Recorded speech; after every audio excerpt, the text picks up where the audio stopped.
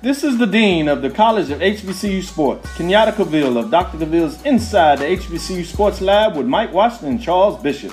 Come mix it up in the lab where the course lecture is in session every Tuesday from 6 o'clock p.m. Central Standard Time on Facebook Live, YouTube Spreaker, or the BCSN app, as we discuss all things about the HBCU sports culture, including exploring the week that was in the sporting HBCU diaspora, as well as the upcoming week of HBCU sports. With me, the Dean, the College of HBCU Sports, on Dr. Cavill's Inside the HBCU Sports Lab with Mike Washington and Charles Bishop. Course lecture dismissed.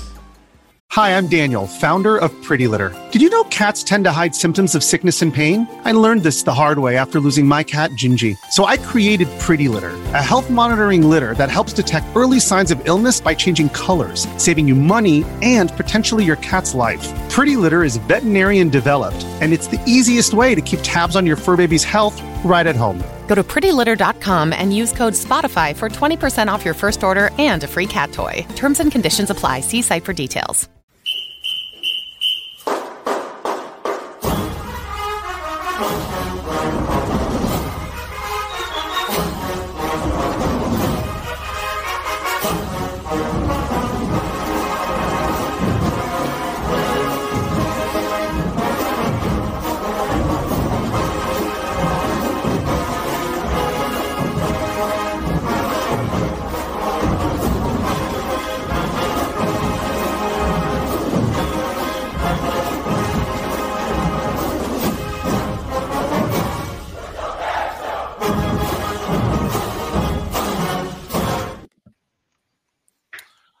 Hello, Rattler Nation. Welcome to a live edition of the O&G StrikeZone.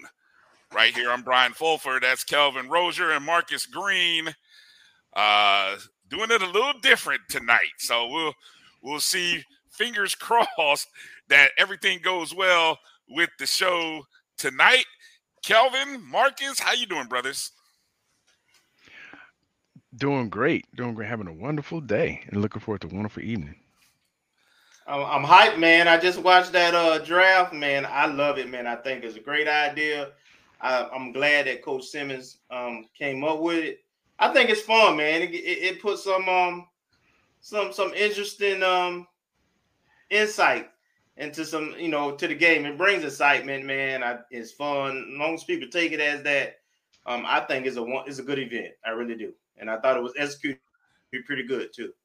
Yes, yeah, definitely. Got to give a shout out to, hopefully I think you got it all right. Josh Padilla, his communications group, Germany, who was there. I can't recall Germany's last name, but Germany did a great job. The production team, Vaughn Wilson's production company, did a great job. Coach Simmons, the staff, just fun, man. Just a really, we got a lot of things that we can talk about because so many things can come out of that. You know what I'm saying? And I think Rattler Nation will really enjoy. If that didn't get you hype up to want to buy some season tickets and the Investing in Champions package, I don't know. I'm sorry, you might not just be into football. I'm guessing, or you got to hook up somehow, some way to get free tickets. But all Rattlers and alums who can, that'd be a great avenue there. So yeah, we'll talk about the draft, the spring football draft. Of course, we'll talk about that, and we get into a few other things just to let everybody know. We've got some great guests coming up in the show. Dr. Jason Black will be joining us at the bottom of the hour. He oversees the FAMU eSports program. Also an SBI professor. So shout out SBI one time. Also, CI, I think he spent some time in CIS as well. So shout out to the CIS. And then also coming up in hour number 2, we're going to talk to Rhea Floyd, who is the Director of Special Projects and Marketing, also part of the administration or assistant cheerleading squad, our cheerleading team. And, of course, Miss Floyd had a had a direct input on this draft that happened tonight. So it'll be a great opportunity to talk to her. I'm just mad, fellas. I didn't know they were running commercials. Did you notice they were running commercials? Hey, man, they did it right, man. You know, they pushed in season tickets. They had a title sponsor with Tallahassee Memorial. I mean, that's what you do, man. That's what I'm saying, man. I thought it was, it was even better executed than last year, and it's growing, man. And I like what I see. I'm mad that I am mad that I didn't get a chance to find out. If I'd have known, I would have kind of looked into and said, well, how much y'all running 30-second spots for? You know, can we throw in an O&G can we throw in an O&G commercial? I think I could whip something up real quick, but maybe we'll have now to we know. Yes, now we know. We'll have to think about that for next year. I want to thank everybody for coming in and joining us on YouTube and on Facebook and Twitter. If you're watching us there, appreciate it. Using some new software tonight. So I was kind of nervous, couldn't really sleep all this morning. I actually woke up. Because I'm one of those visualization people, guys. So I've been playing this show through my head since about 5:15 this morning when I woke up way earlier than my alarm clock. So I'm hopeful that this thing goes off without a hitch. And so appreciate the folks jumping in there. I can see them in there already. Watch JDTV jumped in first. J Mac, Kenneth Rozier jumped in. Brian Starks, Mary 305, Tamara T, Chuck Hunt checking in from Monroe, Louisiana, and Dwayne Sweet getting in. So I know there's many more that are out there watching. Don't be scared. You can come on into the chat room. It will be open. I'm sure it'll get more interest. Oh, Dr. Lori's in there. What up, fam? Dr. Lori's in the house. So got to give a shout out. Bull checks in. So hey, the family is in the house. So let's get right into it, guys, in this opening segment, which we like to affectionately call the Rattler Roundup, because we got some championships to yes, talk sir. about. We got some championships to talk about. Right. As my man Kofi, as our brother would say, what is it about, Kelvin? Championship. It's about championships. It's about championships. That's what it's all about. So we got to give a big shout out. Congratulations to Coach Nikki and her team. Hopefully you guys had a chance to check out the interview we did last week. Just kind of a really great conversation with Coach Nikki leading into that contest. And of course, they went out and handled business against Prairie View, winning 4-0, doing what they do. And, in doing a little research, guys, a couple of interesting things came up. One, this is the first FAMU regular season title since I was on the yard. That's how long. Women. Okay, thank you. Let me clarify. Yeah. Yes. Okay. Women's. I did forget, even though we don't have a men's program, we did have a men's tennis program. But in terms of women, it's the first conference title since we were in the MEAC and won in 1997. We also won in 91, 88, and 87. And I think they didn't start competing on the women's side until about 85 or 86. So, we jumped out and won some titles very early in those years. And it's also kind of interesting to note in the SWAC, going unbeaten is not new because they're in doing kind of a little back research. It's almost like mandatory. You if you're going to win the regular season, you have to go unbeaten, because I think of the last 5 years, 4 to 5 years, the regular season champion went unbeaten. I mean, there was 1 year, I think last year or the year before, where they went tied. So Kelvin, what's your thoughts here on our women's tennis team getting the dub and bringing the trophy home? Celebrate good times. Come on. It's a celebration, man. Coach Stockton came on the show, and we asked about not losing focus and so forth because this is a young team and handling business, and they dominated. I'm looking at the scores of these matches. I mean, not even close. Not even no, close. no, it wasn't. They were. You could tell they were focused, and like Coach said, they hadn't done anything. They hadn't finished anything yet. They hadn't got no hardware. So now they finished the regular season in the conference undefeated, and that's something to be celebrated. And now they get ready for the championships coming up, and they go back to New Orleans, and hopefully they'll win the tournament so that they can go to the NCAA. But I'm very proud of Coach Nikki and her team. If it was easy, everybody do it. They went undefeated, and they did it with 3 freshmen and 3 sophomores. So so I mean, it's impressive, man. It's a good job, and the only thing I want them to celebrate and enjoy this, and the tournament. But then I want to see that growth. I'm gonna get greedy now. For this team with being this young and having this success early, I want to see them continue to grow and get better and better and keep that hunger. But I'm excited, man. Yeah, what's your thoughts, Marcus?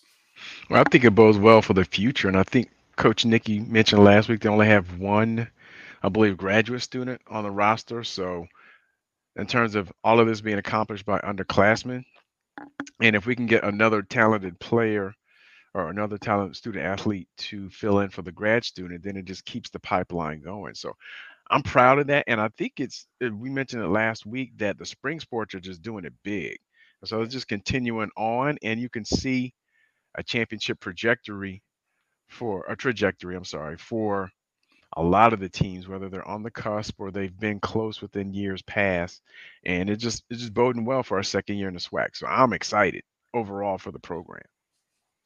Yeah, you mentioned in terms of the 8 young ladies, Claudia Sumaya is the grad student, and then we have one junior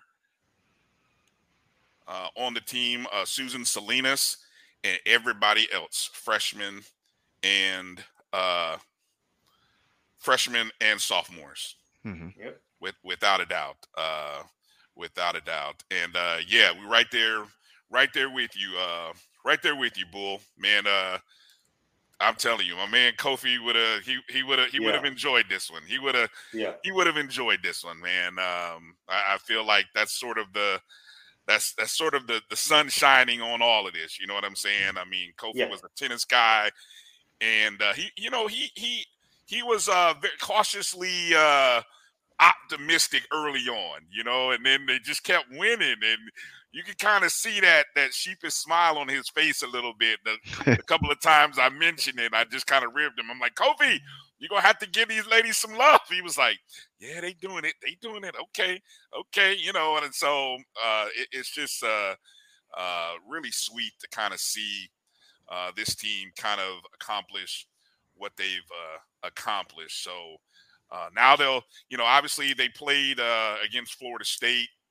And that's sort of the next progression for this team, right? This team is winning those mid-season or midweek contests, non-HBCU contests, for lack of a better word.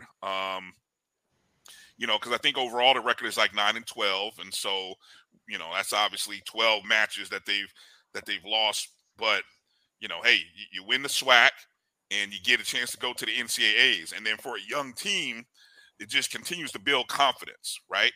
So that's what'll be really exciting to watch. Brian, I think it's important those mid-season games. Those midweek tournament that we do play are important because it gives them a different level of competition and something to compete against, to aspire to. Now, I will say some of those programs like the Power Fives, with those ranked players and indoor facilities and so forth, that's tough to overcome the difference in budgets and so forth. But, not those mid majors, those Troys of the world, those Stetsons of the world, those Mercers of the world. We want to try to get to the level where we consistently are beating them also. So, we just got to continue to support the program, number one. And and our mantra, do more and more. Yeah, there it is. I mean, that's what it's all about. Doing more with more. Let's before we jump over to the draft a little bit, got to mention another. We want to talk. We always got to mention winners, and when we're winning, we got to talk about winning and winners first. So shout out to the Rattler women's track team, who went up to Albany, Georgia over the weekend and took first place overall in the Alice Coachman Invitational. They had 8 podium finishes and finished first overall and is their best finish of the year. Iana Dixon, Karen Odemene, and Preston Loggins highlighted first place finishes for FAMU. But when you went and go and look at the total points, they were pretty dominant in the total points in this competition, or in this meet rather. And I think also should be noted, let me see if I can I pulled it up earlier where they finished. So they finished with 111 points, 40, 50 points over Albany State, who was in second place. You had schools such as Tuskegee, Fort Valley State competing as well. Over on the men's side, the men finished third overall, just 10 points behind Albany State with 82 points. Columbus State took first with 119 points. But overall, like I said, it's a good showing, and I think it might be the last. I don't know if they have one more. We'll kind of talk about it later. They may have one more meet before the SWAC tournament. But good job by the women's track. Anything you guys want to jump in there and add on track? No, other than to say that they anytime you can get a victory, that's a good thing. That's if you want to encourage that. I mean, new coach, new teams, you still building, obviously. That particular tournament was more D2 squad. Some place in, but yeah, Will Gainesville, and then we go to Jacksonville on the 28th. Okay. All right. So that's what's up. All right. So let's get into talking a little bit about that draft, that football draft, while we have some time, and of course, Commissioner Willie Simmons was doing his thing up there at the podium, and again, we'll get a chance to talk to Rhea Floyd in the second hour about how all this came together. But an outstanding job here. And so, Kelvin, we had a chance to kind of break down some, or at least pay attention to some of the top selections. And so, as we look at, just in case you guys missed the top 10. Now, again, you have an orange and a green. Obviously, once somebody gets the first overall pick, and then it kind of goes two picks, almost right, like a snake draft kind of thing. So, the number one overall pick. Now, did you see the poll by Coach Simmons earlier in the day? Did you guys happen to vote on it? Did you vote on it? I did. Yep. Okay, so I believe the poll was he put Jeremy Musa, Isaiah Major, Kamari Stevens, and other. I believe I would have got the pot. I would have got the money because that's who I chose number one. You chose Kamari. Stevens. Marcus, Yeah. did you see the poll? Did you vote on the poll? I did, and I picked Musa. You picked Musa. I Yeah, thought they were going to go quarterback. I was torn back and forth. I was thinking, okay, is it going to be Musa or Major? And then I'm like, nah, you don't really pick. If you're going to build, you usually don't pick a linebacker. So maybe it's Stevens as a defensive end. But I'm a bit surprised. But I think Musa, if I recall, Coach Simmons. Hold on, let me see if I can actually. I think I just had Coach Simmons's Twitter feed up a second ago. Mm-hmm. I think it was like 60 something percent of the people who voted had picked Musa. Yeah, and then the next was Major Isaiah. Yeah, I'm going right here. I'm looking at Coach Simmons's feed here. Yes, 60.3% chose Musa, 27.4% chose Isaiah Major, only 5.5%, which means technically other came in slightly ahead of Kamari Stevens. What does that tell you guys? Hey, look, I trust the coach. Nothing. No, Nothing. you say nothing. We drank the Kool-Aid. We drank the Kool-Aid of the NFL draft. Yeah, it's picking the quarterback first. Yeah, it's the sensitive pick. The quarterback, everybody know the quarterback.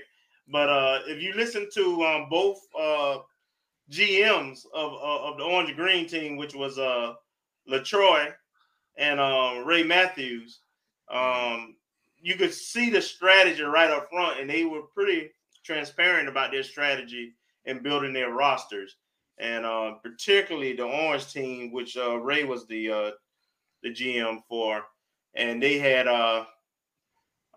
they actually had the offensive coordinator, the O-line coach. They had some offensive guys on that side, but the defense coordinator, I think, was over there, and they really were all about the line of scrimmage, and that's what they were. And they were consistent with how I think they went through like 26 picks live, and 26 or 28, yeah, and they were consistent. They stuck with physicality, and they didn't take quarterback to like what teams. Fan polls are fan polls. It's a popularity contest. I did take away some things. I'm gonna let y'all guys get in first, but I did take away some things with the strategy and some of the names.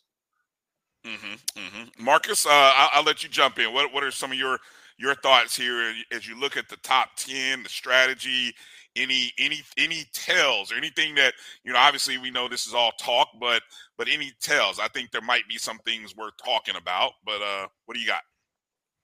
I did not see the full draft, but just looking at the top 10, if I'm looking at the top 6, and other than Jeremy Musa getting picked, it seems like they're almost reacting. I wouldn't say there's a strategy to it, but almost a reaction pick. I mean, Kamari Stevens goes number 1 for the Orange. So, okay, so you got to get an offensive line for the Green to block him. If the Green gets Isaiah Major, if the Green team gets Major, then okay, you get another offensive line or get an offensive lineman to handle him. And then Jordan Moore and Jeremy Musa don't necessarily pair up. But just looking at it from that standpoint, I mean, you can see they went a lot heavy on lines on both sides. The first running back wasn't chosen until the 10th pick. And ironically enough, it's the team that probably, Gabriel's on the offensive line, but it looks like there were 2 offensive lines taken by the Orange team, but yet they didn't draft a quarterback. I mean, running back. So it looks like some of them were, I would assume, talent based as well, based on showing in camp, but also reactions to the previous pick. So you're not leaving yourself vulnerable to a veteran or talented player on the other side, and then they come back and get somebody who would be able to counterbalance him. So that was wise to kind of pick based off of the previous pick, at least to make sure your offensive line and your defense, you don't leave yourself vulnerable. Yeah, I think if you were, you could almost look at this in the way which somebody might look at an expansion team. And we've heard this. If you paid attention to expansion drafts or how you build teams when people do these mock, hey, if I were going to build a team, well, usually you build from the interior, right? You build from the interior and out. It's not sexy, it's not going. It may not sell tickets, but it's going to win games when you get talented guys. And so I do think that you see two defensive linemen, Stevens, and then down at number 9, Tyrone Gibson battles for the Orange team. I thought that was pretty significant. And then the Orange also drafted a pair of offensive linemen in Jalen Goss and TJ Lee. And then they got Jordan Moore. So I'm talking, when you talk about the interior, the Orange is going to be really interesting to watch based on what they did internally. What's some of your takeaways there, Kelvin? And we'll toss around some other observations that we talked about offline. So, I mean, a spring game is a spring game. Obviously, the coaches, I think, took it very seriously and tried to balance, like you say, combination of talent and who's shown during the spring. And they did have some commentary on the players when they selected them, and the players were able to come and say a few words too. Musa was in class. He had a class, so he wasn't there in person. But what I noticed, that what stood out to me is how many transfers are in the top 10. How many are there? How many are there? The only homegrown. Right? Yeah, Kamari no, might be the only Kamari and TJ Lee. The only ones who actually came in, I'm talking about came in as freshmen. Okay. Is what? TJ, right? No, Kamari Stevens. Kamari Stevens and TJ Lee. No, he a transfer. Kamari is a transfer, right? No, he came in from Sandalwood. I think it was class of 2019. Okay, yeah. Well, it's only 2 then. So that kind of stood out to me. How we've supplemented what we recruited with the transfer portal, the impact it's had, and what the coaches think. I think in terms of where we are. I also noticed what stands out to me is experience, right?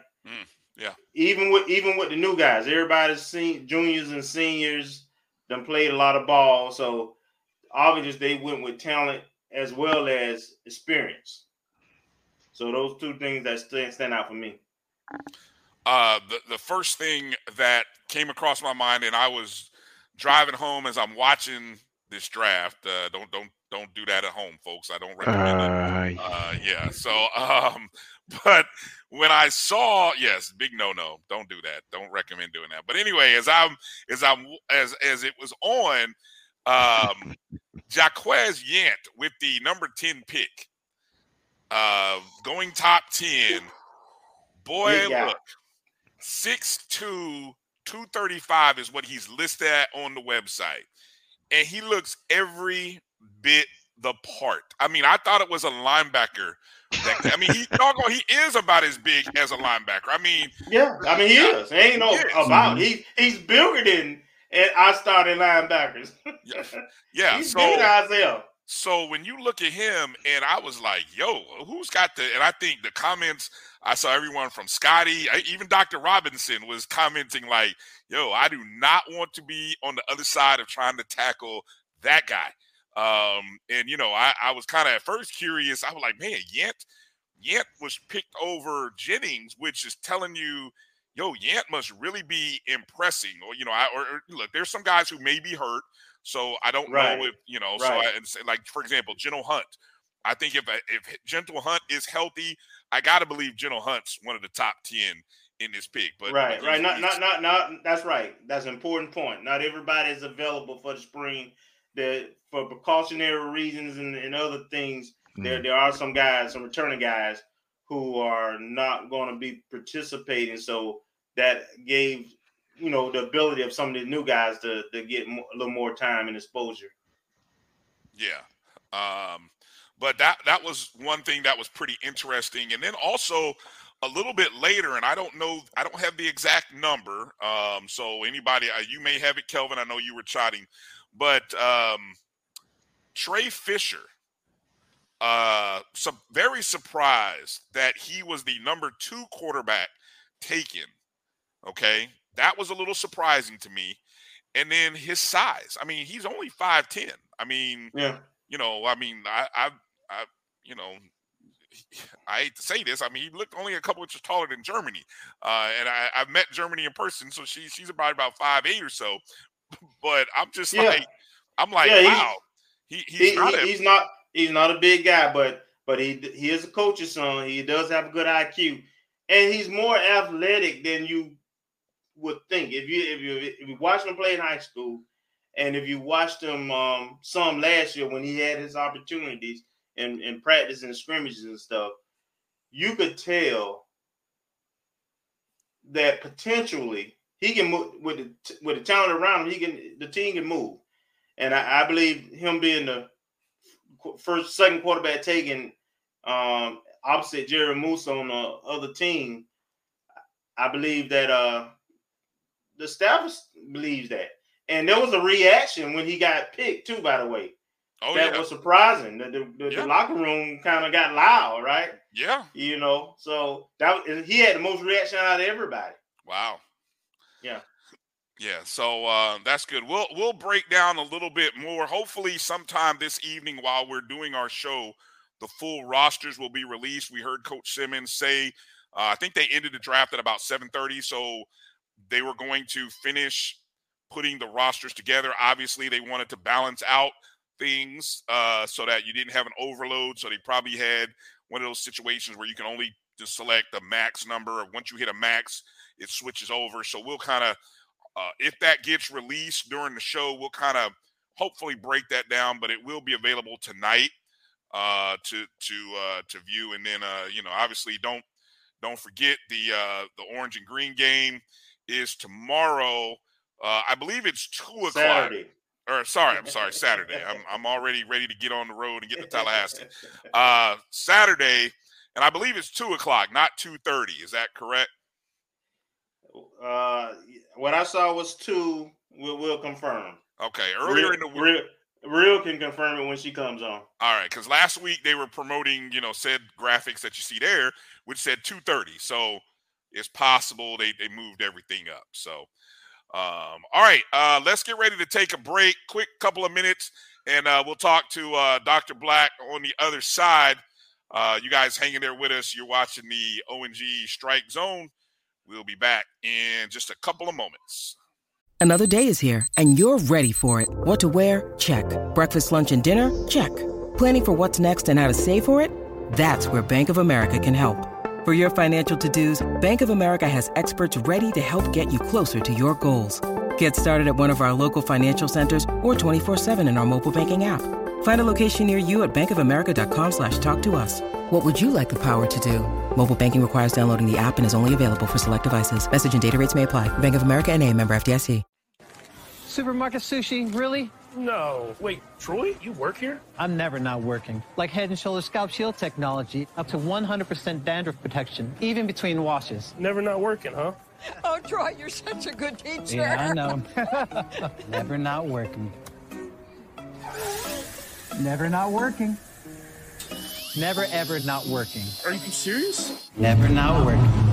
Dandruff protection that's never not working. Head & Shoulders Scalp Shield technology. It's never too early to plant the seed, to share the tradition, and instill a sense of pride in your HBCU with your little ones. HBCU Pride and Joy Children's Boutique helps you share your school spirit with a wide selection of adorable kids' apparel and accessories officially licensed from your favorite HBCU. Visit hbcupridejoy.com and follow us on all social media at HBCU Pride Joy on Facebook and Twitter. This is Brian Fulford. A.D. Drew and I are co-hosts of the BCSN Sports Wrap. We talk about all things related to HBCU athletics. From the games, teams, coaches, and fan interest stories, we cover it all. You can find our shows on Facebook at BCSN Sports Wrap, YouTube at MyJBN Online, and everywhere you listen to podcasts like Anchor, Spotify, Google, and Apple Podcasts. You can also find the show on the Jericho Broadcast Network's app. make sure to download. We look forward to you joining the conversation and being a part of the show. When you're looking for the latest information on Southern University sports, the Southwestern Athletic Conference, and HBCU athletics, there's only one place to go. Tune in to the Carlos Brown Show, exclusively on the Black College Sports Network.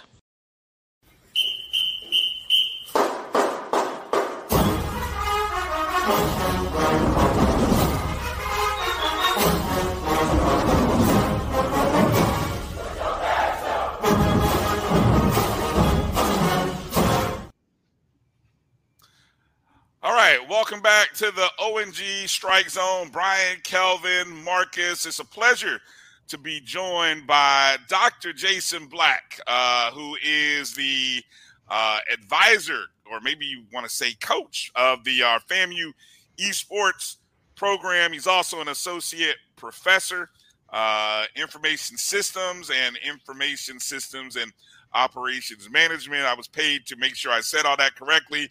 Dr. Black also teaches in my beloved SBI. How you doing tonight, Doc? Hey, I'm good. Glad to be here. All right. I hope I got all the credentials right. That was perfect. Yeah, you are a man of many talents, and I in doing the research, I was like, man, holy cow! How did I not run into Dr. Black when I was on the yard? I mean, but I guess I would have had to been over in the CIS building. So I had a few friends that made that trek down the hill a little bit past SBI there. Down in the dungeon, as we called it. Well, yeah, okay. Yeah, I'm not gonna lie. Yeah, you might be a little right. But hey, we appreciate you coming on. And why don't you give us a little background on how you got involved in with the FAMU esports program, because esports has really grown in the past few years, almost to the point where it is a part of athletic programs. I mean, the SWAC actually, has embraced it. Universities are embracing it along with their athletics. So give us a little background to get us going. Yeah. So essentially, to give all credit where credit is due, the video game club, which is what I'm the advisor of, was actually started by some students. So several years ago, back in 2010 or so, when I was teaching in the computer and information systems department here at FAMU, I started teaching a game design track.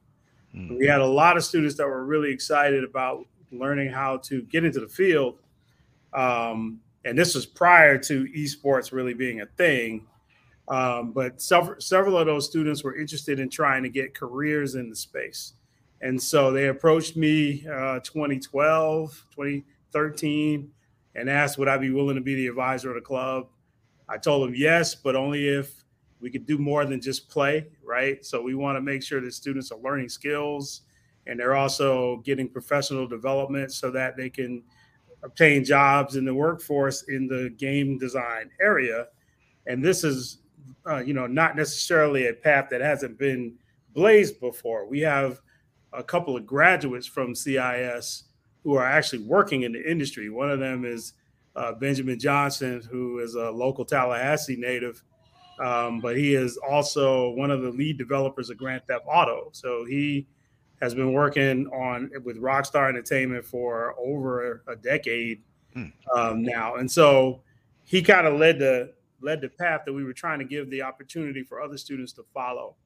So we started the club in 2013. It's grown now to well close to 40, 50 members. Over 150 members have come through the club over time. Once students graduate, we keep them in the network. So while we have had the club up and running, esports became a thing that actually happened. So now we've transitioned into having members of our club also participate in many of the esports tournaments that are happening throughout the country, some of them even internationally. You already mentioned the SWAC has an esports league, but also the MEAC. So we started participating in the MEAC esports league, before FAMU switched over to the SWAC. When FAMU switched, the MEAC was like, please don't let us go. I mean, please don't leave because we need you all here. So we actually participate in both leagues right now, as well as the HBCU Esports League, which is a nationwide esports league that consists of 40 to 50 HBCUs that are working in this space. So it's a lot going on in the field, as you mentioned. Yep. This is actually a huge revenue-making industry. I think last year the revenue, the total revenue of the esports industry was about $6 billion. And they're expecting that number to be even higher than that by 2025. And so there are people all over the country, all over the world that are participating, making money. In fact, there are teams that have revenue value of $200 and $300 million as a team. So there's a lot of money out there, but we're trying to not only get students to get access to that money, but to also learn the skills that they can acquire to be competitive in the industry. Wow. Go ahead, Kelvin.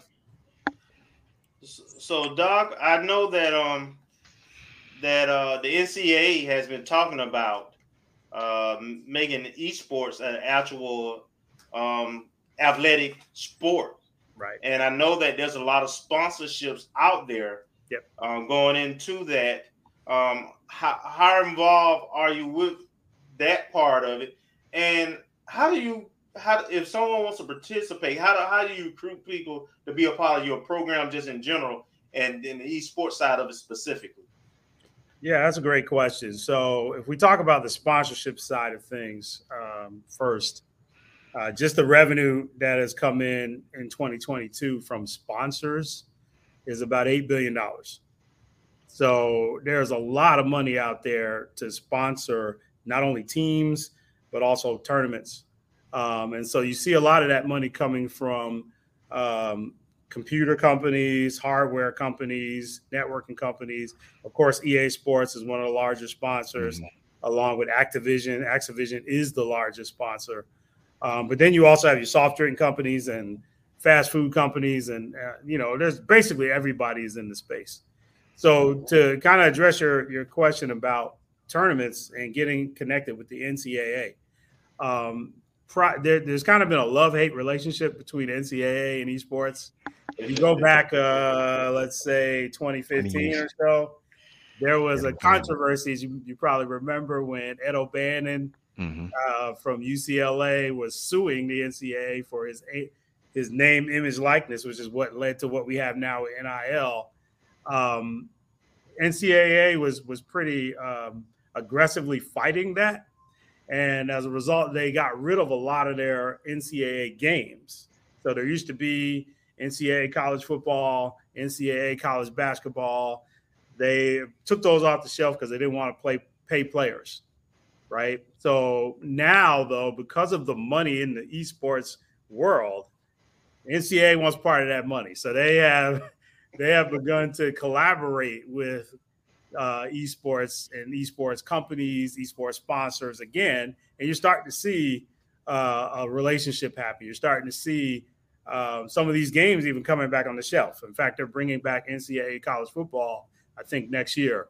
But one of the things that we also saw this year was, and actually last year as well, particularly the MEAC, they aligned the MEAC basketball tournament with the MEAC esports tournament. So students got to travel to the basketball tournament in March. And while the tournament was going on, there was a corresponding esports NBA 2K tournament going on at the same time. And so the winners of that tournament got to come out at halftime and be recognized by the NCAA, the MEAC and the NCAA. So it's a really big thing and a really big opportunity for those students. To address the question about getting involved. So we're basically a campus organization. So we have interest meetings and we invite students to come out. All they have to do to apply is fill out an application, give us a statement of why they want to be in the club, and also get a reference from pretty much anyone. And as long as they remain active in the club, they're able to use our resources. which is our gaming lab that you see me sitting in right now. This is thanks to Dr. Friday Stroud, the dean of the School of Business and Industry, who has allowed us to utilize this space in SBI. But the university is also working now through EIT, the Enterprise Information Technology Office. They're working to actually build a campus-wide esports lab that's much bigger than this. Awesome. That'll be accessible to the entire campus. Right now, this lab is only open for members of the club, but the campus-wide lab is going to be up on the main part. When we were in school, what we called the set. It's going to be up there. Oh, the set. Cafeteria used to be. That's what we're going to be putting the new lab. So we're looking forward to that. We're in some conversations with that. Some of you may know Keisha Walker, who is former FAMU Fireballs. She pretty much did everything when she was here. But she actually started an organization called Black Collegiate Gaming Association, BGCA, and or BCGA, and she is working with FAMU to help to get some funding, get some sponsors for that lab, also get some games and resources donated from Sony and Microsoft. So they're working now to try to build that out, hopefully by next year. So we're looking forward to seeing that happen on campus as well. All right. Well, we used to dream about bringing those Madden games up to the set and just take over those TV rooms. Well, we used to dream about that. Right, exactly. Yeah, wow. Good job. Nice. Marcus, go ahead. Yeah, so actually, Dr. Black kind of took one of my questions. I was going to ask you what interactions Keisha Walker has had, because I actually caught an old episode of his FAMU Today on Sirius XM. I think it was from last November or so, and she brought down a couple of companies. So I was going to ask you that. But I guess one question to kind of go bridge the gap between esports and the conventional athletics. Do you foresee any of the sponsorships that may come through from esports trickling over into the athletic side in terms of either naming rights or some additional cash flow that may go to conventional athletes as a result of the connections that you have with esports? Yeah, actually, that's a great question, because we actually get that question a lot from corporate sponsors that we talk to. So usually, I'm in the School of Business now, right? So I've kind of learned the whole business mantra that, when you are, it's all about networking, and it's all about seeing what you can do, and you can't get anything without asking, right? So when I talk to companies, I'm always asking about how you can partner with us and how you can help to elevate FAMU and take us to the next level across the board, not just with esports. And so one of the questions that we get almost off the bat is, how can we network with the athletic department? So companies that are coming to talk to us are trying to see how to align what the esports groups are doing with what's happening in athletics to kind of build that pipeline where you can get funding that goes from athletics to esports and then vice versa. So I do see that probably happening. It's a slow process as of right now, because athletes are doing their thing, and college students that are gamers are doing their thing. So, but there are some conversations happening right now to see how you can bring those two worlds together. But I do see that happening. Like I said, when you're talking about, $8 billion of revenue, $200 million of media rights, this is money that's been coming in to the esports industry. There's going to be hands that want to be a part of that on both sides of the table. So I do see that happening. Mm-hmm. Okay. Well, I'm fascinated at the numbers and the revenue that's generated. That's like head scratching. I mean, I used to think that college athletics was recession proof, and I guess I got to throw esports into that as well, as the two industries right now that are definitely recession proof. While we were talking about, you mentioned athletics. I know just recently there were the Madden 23 and the NBA 2K3 championships on campus. It brings up last year we talked to Donald Hall, FAMU football player who won the the Madden. Let me see, the 2022 Madden SWAC Grand Championships. He when we talked to him, I just remember him talking about how much competition there is in the locker room among his teammates, in Madden. So, and I guess so. When you think about the broader picture, what was sort of the results from this past weekend, and do any of the students, I mean, where do they go next? Is there I think I saw that the SWAC was hosting a larger grand championships. Is that correct? Where is that going from here? Yeah, so that's exactly right. So they we hosted our campus-wide tournament for Madden back on March 25th, and then we hosted our NBA 2K on April 2nd. So the winners of both of those are going to travel to the SWAC championships. The SWAC will actually pay their way to attend that. And then the winners, if they win at the SWAC championships, they get a $1,500 grand prize. And there's also some other things that they get as part of the champion. They get media exposure and that sort of thing. So, yes, those tournaments are going on, but the SWAC also is doing a lot of other tournaments. They just finished a Call of Duty Warzone tournament. They've done a Fortnite tournament. They've done Smash Brothers tournament that recently wrapped up. We had 4 students from our club that were in the Smash Brothers tournament. Unfortunately, they didn't win anything, but they performed pretty well. One of the things that we saw that was a good thing from the Madden tournament and the NBA 2K tournament was that the people who signed up and came to participate weren't in the club yet. So that was an opportunity for us to reach out and get more students engaged. And many of them had said, well, we knew about it, we'd heard about it, but we didn't really know where you were located. We didn't know what you actually had to offer. So they were really excited about what they saw, and we're hoping that's going to help us grow the club and grow interest on campus around it. But one of the things that we really do want to see happen more is see more women participating. We don't see that yet. It's still a largely male-dominated genre. However, women make up about 30% of the overall esports gaming space. We're not seeing that number be 30% on campus yet, but we're hoping to increase that pretty soon. Women aren't necessarily as interested in Madden as they are of some other games. But that's a whole nother discussion. I actually do some research in the gaming space, and we talk a lot about biases and stereotypes and how that keeps young women, especially, but also African-American students, how it keeps them from wanting to go into that space. We talk about ways to overcome that. And but yeah, so we are starting to see some women starting to engage and join the club much more frequently than before. And we're hoping that number is going to grow even more. All right. Go ahead, Kelvin.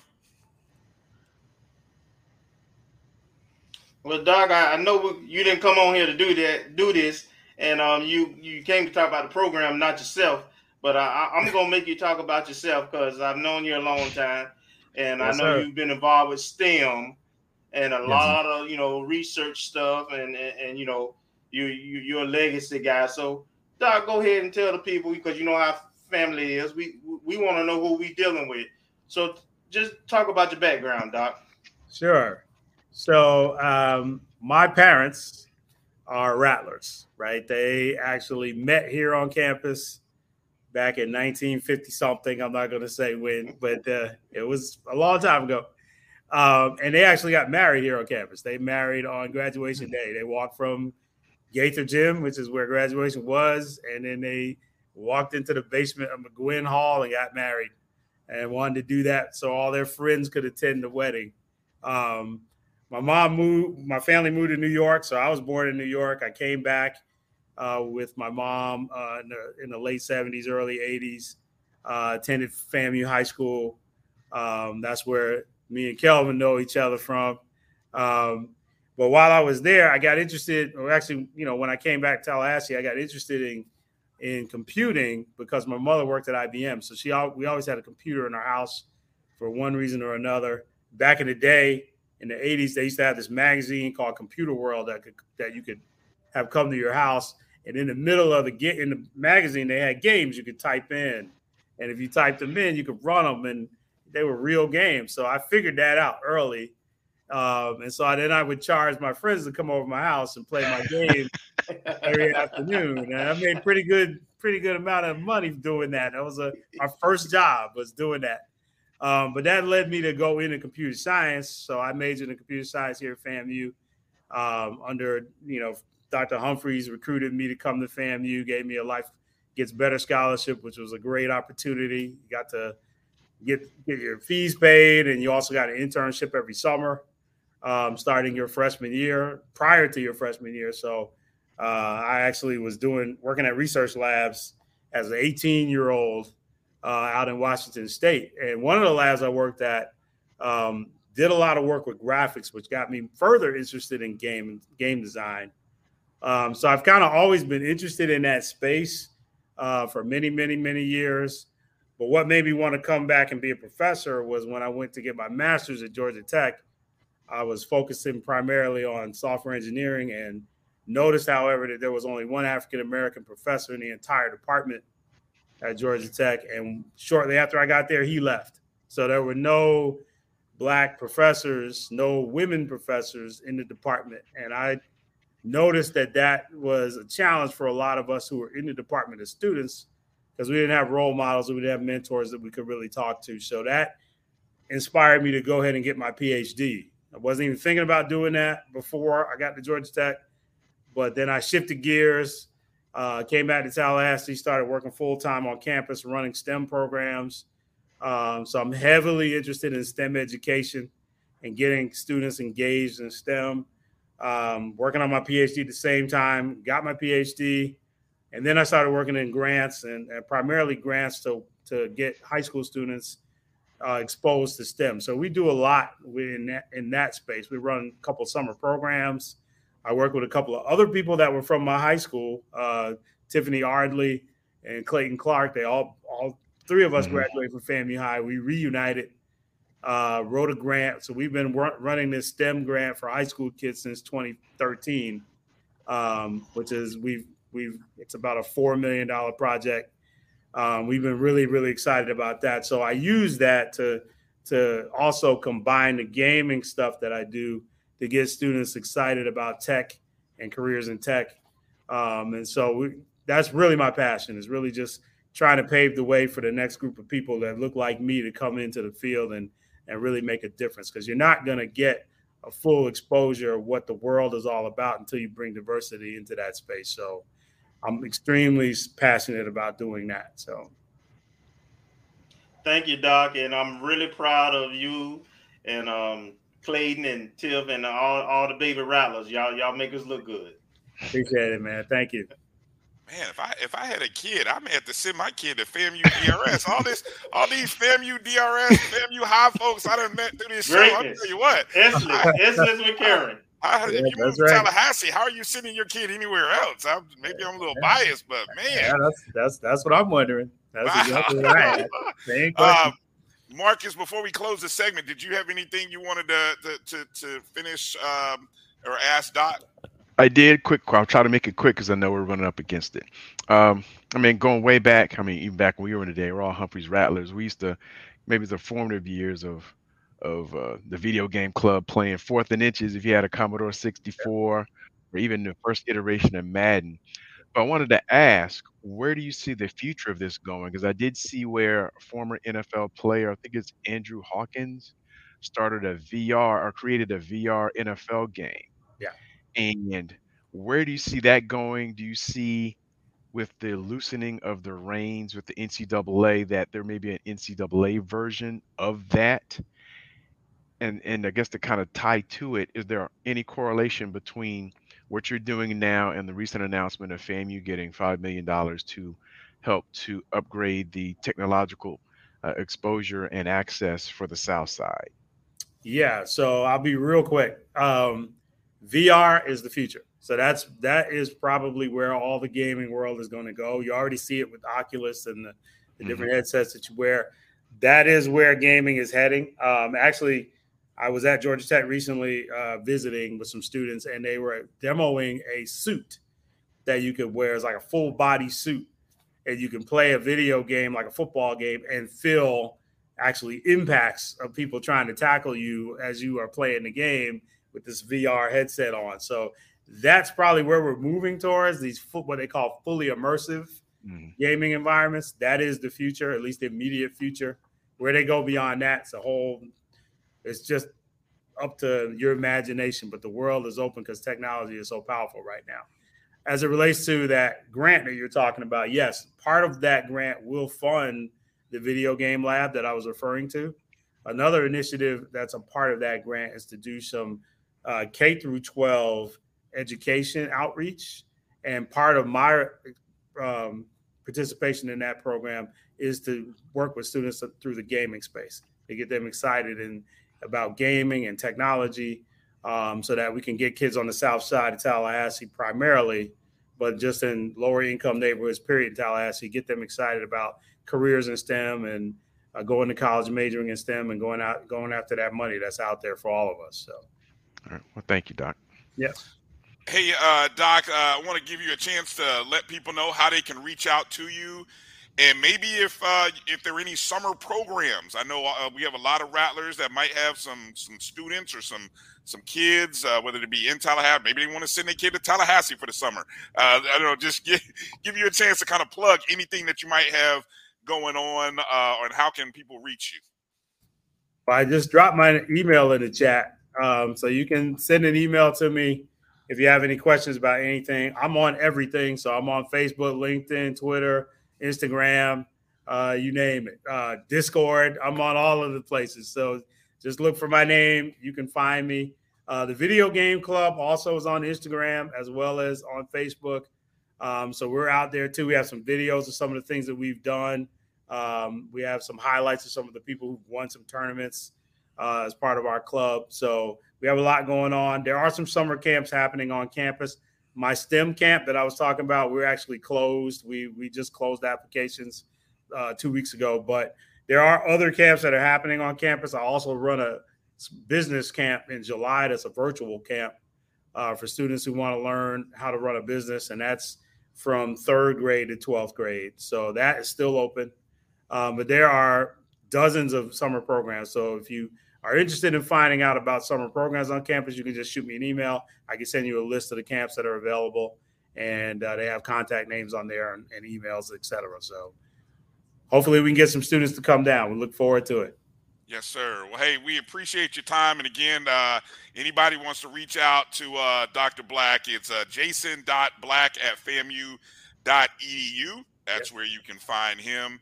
And then, of course, all those social media pages, and look out for the FAMU esports team, and we'll see if we can bring home another championship like what Donald brought home in a sport. So it's looking pretty good. The guy who was competing in our Madden tournament, I think he won every round by an average of 25 points. So he's pretty good.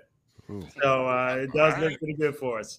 We may have to have him on. We might have to go 2 for 2. If he wins the title, we got a spot for him. That's right. So let him know. We got a spot for him right here on the O&G. We'll go 2 for 2 with celebrating. That's what we do. We want to celebrate as many champions and championships as we can get. So we appreciate your time tonight, Dr. Black, and all the best to you and everybody in the esports program and the video game club. Thanks a lot. Take care. All right. Hey, hang in there. We'll be back on the other side after these 2 minutes with Miss Rhea Floyd. We'll be back in just a moment. The Cuvée Group is a Florida-based marketing and training consulting firm. We help businesses communicate to their target audience and engage them in conversation. We also help to expand their audiences, which will ultimately result in growth for those organizations. In addition to being a certified constant contact specialist, my colleagues and I are also certified in John Maxwell Leadership Principles. We use these proven principles to conduct workshops, training, and private coaching sessions for individuals and companies looking to take things to the next level. Contact us to schedule a free consultation. Issues today, don't delay, call Cuvée. This is the Dean of the College of HBCU Sports, Kenyatta Cavill of Dr. Cavill's Inside the HBCU Sports Lab with Mike Washington and Charles Bishop. Come mix it up in the lab where the course lecture is in session every Tuesday from 6 o'clock p.m. Central Standard Time on Facebook Live, YouTube Spreaker, or the BCSN app, as we discuss all things about the HBCU sports culture, including exploring the week that was in the sporting HBCU diaspora, as well as the upcoming week of HBCU sports. With me, the Dean, the College of HBCU Sports, on Dr. Cavill's Inside the HBCU Sports Lab with Mike Washington and Charles Bishop. Course lecture dismissed. From novice to aficionado, find yourself here. High quality cigars plus personal customer service. Slow Burn is Waco's only mobile cigar lounge, featuring a meticulous, curated collection of premium cigars. Visit our website, www.slowburnwaco.com. That's www.slowburnwaco.com.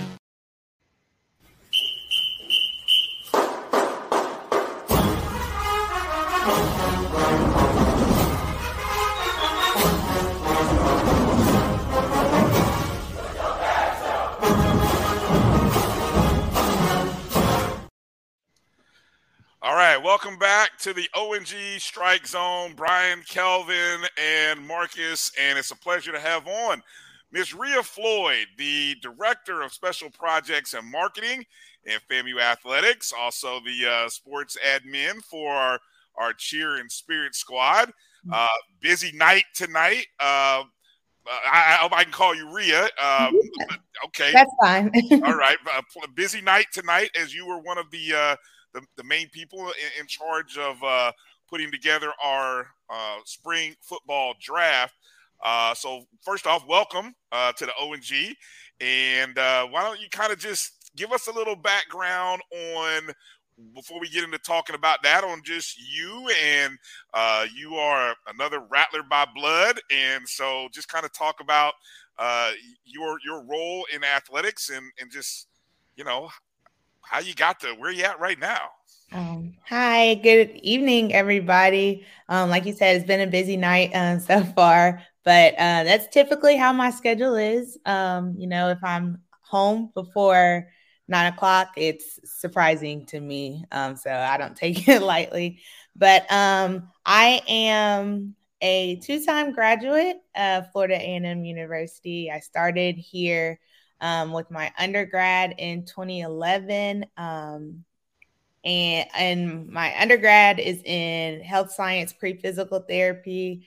And then I continued at FAM to get my master's in sports management. And I graduated with that in 2018. So I've been stuck in Tallahassee, stuck at FAM since 2011. And I love it so much. So best decision I've ever made. So.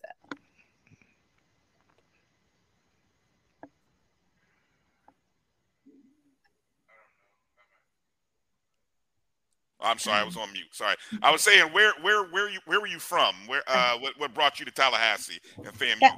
So I'm from Gulfport, Mississippi. So I born and raised in the SWAC. So I was definitely a SWAC baby growing up. Honestly, in high school, knew nothing about the MEAC. Knew nothing about the MEAC. It came my senior year. And Brandy Tatum, who she works at the FAMU Foundation, is also the head cheerleading coach. She invited me down for homecoming one year because at the time I was trying to find out. I knew I wanted to go to school to cheer, so I was trying to find out like which cheerleading squad that I wanted to experience. Growing up, all I knew was like PWI cheerleading squads. And I knew about HBCUs because, like I said, I was a SWAT baby. So Jackson State was like number one on my list. Southern was on my list as well. But I came to homecoming in 20 2010 and got sold automatically. That's And all it was takes. no turning All back. it takes. It was a wrap. That's all it takes. It was a wrap. There was no turning back from homecoming 2010. Nice. Kelvin, go ahead. So you cheered at FAMU and you've been working with the cheerleaders since. A really big thing just happened recently with competition. But I want you to talk about not only the last tournament, but just how cheerleading has grown since the time you came to now, in terms of not just as a sport at FAMU, but participation in the national tournaments and so forth. Because we've won MEAC championships and stuff like that. But just kind of talk about the sport of cheerleading and how it's grown over the last 10 years. Okay, so the sport of cheerleading has grown tremendously over the past 10 years. And I think one big push that has helped that's the sport of cheerleading grow is the Netflix show Cheer. A lot of young generation cheerleaders growing up, the little babies, even like I work with the high schools sometime, and the high school kids, they watch the Netflix show Cheer. So on the Netflix show Cheer, the first season highlights one big program, Navarro Community College out of Corsicana, Texas. So it highlights their journey throughout the year, and their big competition that they go to is NCAA Nationals. NCAA Nationals is held every year in April in Daytona Beach, Florida. So seeing their evolution from the tryout process, how they practice, how they prepare for competition, really like zones into what cheerleading is all about. Because not only do you have to worry about competition at the end of the semester, you also have to worry about football games, basketball games, and then being a student, so going to class, taking tests, exams. So watching that sport just elevate from, most people look at it and be like, oh, it's just a cheerleader. They cheer at football games, they cheer at basketball games, they don't do anything else. But then to see the evolution of it to the competition side of things just brings it to a whole nother level. It was funny because we had somebody attend our practice last week when we were preparing to go to nationals, and she was just like, oh, wow, I feel like I'm watching a Bring It On movie, because that's the behind the scenes stuff that you get when we're preparing for competition. NCAA Nationals, granted, like Mr. Roger said before, it was just all about the MEAC competition when we were in MEAC. But now all of those teams from the MEAC, from the SWAC, we've had NAIA teams at competition, like they've opened it up and broadened their horizon so big for any and every cheerleading team to come and be a part of. And they have different categories. So if you don't think that you can go in and do like one full-blown routine, and you think you can do like a spirit rally or just even if you want to do partner stunt, there's different categories that you can go in. So it's open to everybody. So yeah, those has evolved tremendously. All right, the follow up. Just talk about the tournament. I mean, what our team participated in, okay. and your thoughts on how we did. I know we brought some hardware back with us. Yes, sir. Okay, so we this past week we participated in the NCAA, so the National Cheerleading Association College National Championship. It's held in Daytona Beach, Florida, every year, and it's a 2-day competition. So you go down there one day, you compete, you wait for it to end, you get your rankings, you get your scores, and then you compete again the next day. So you all year for, what did they say, 4 minutes and 30 seconds, because each routine is 2 minutes and 15 seconds long. So you go down there and you compete. And then, of course, this year we were grateful to walk away with third place in our division. So we are the nationally ranked Division I intermediate all-girl third place champions. But seeing the competition evolve from this year to from last year to this year has been tremendous. Last year when we went to the competition, it was our first year. We really didn't know what to expect from the competition. We just knew like, okay, it's NCAA. We go down there, we compete. So we were going down there in the mindset of our MEAC SWAC championships, like with cheerleading. But when we got down there, it was a whole different horizon. But one good thing that I can say that has been brought out of the competition, last year when we competed, there was only 4 HBCUs that competed. This year, that number has elevated to 12. So, and then at competition, we don't feel like, you know, it's our team versus, granted, even though it is our team versus everybody else's team, we feel like it's HBCUs versus everybody.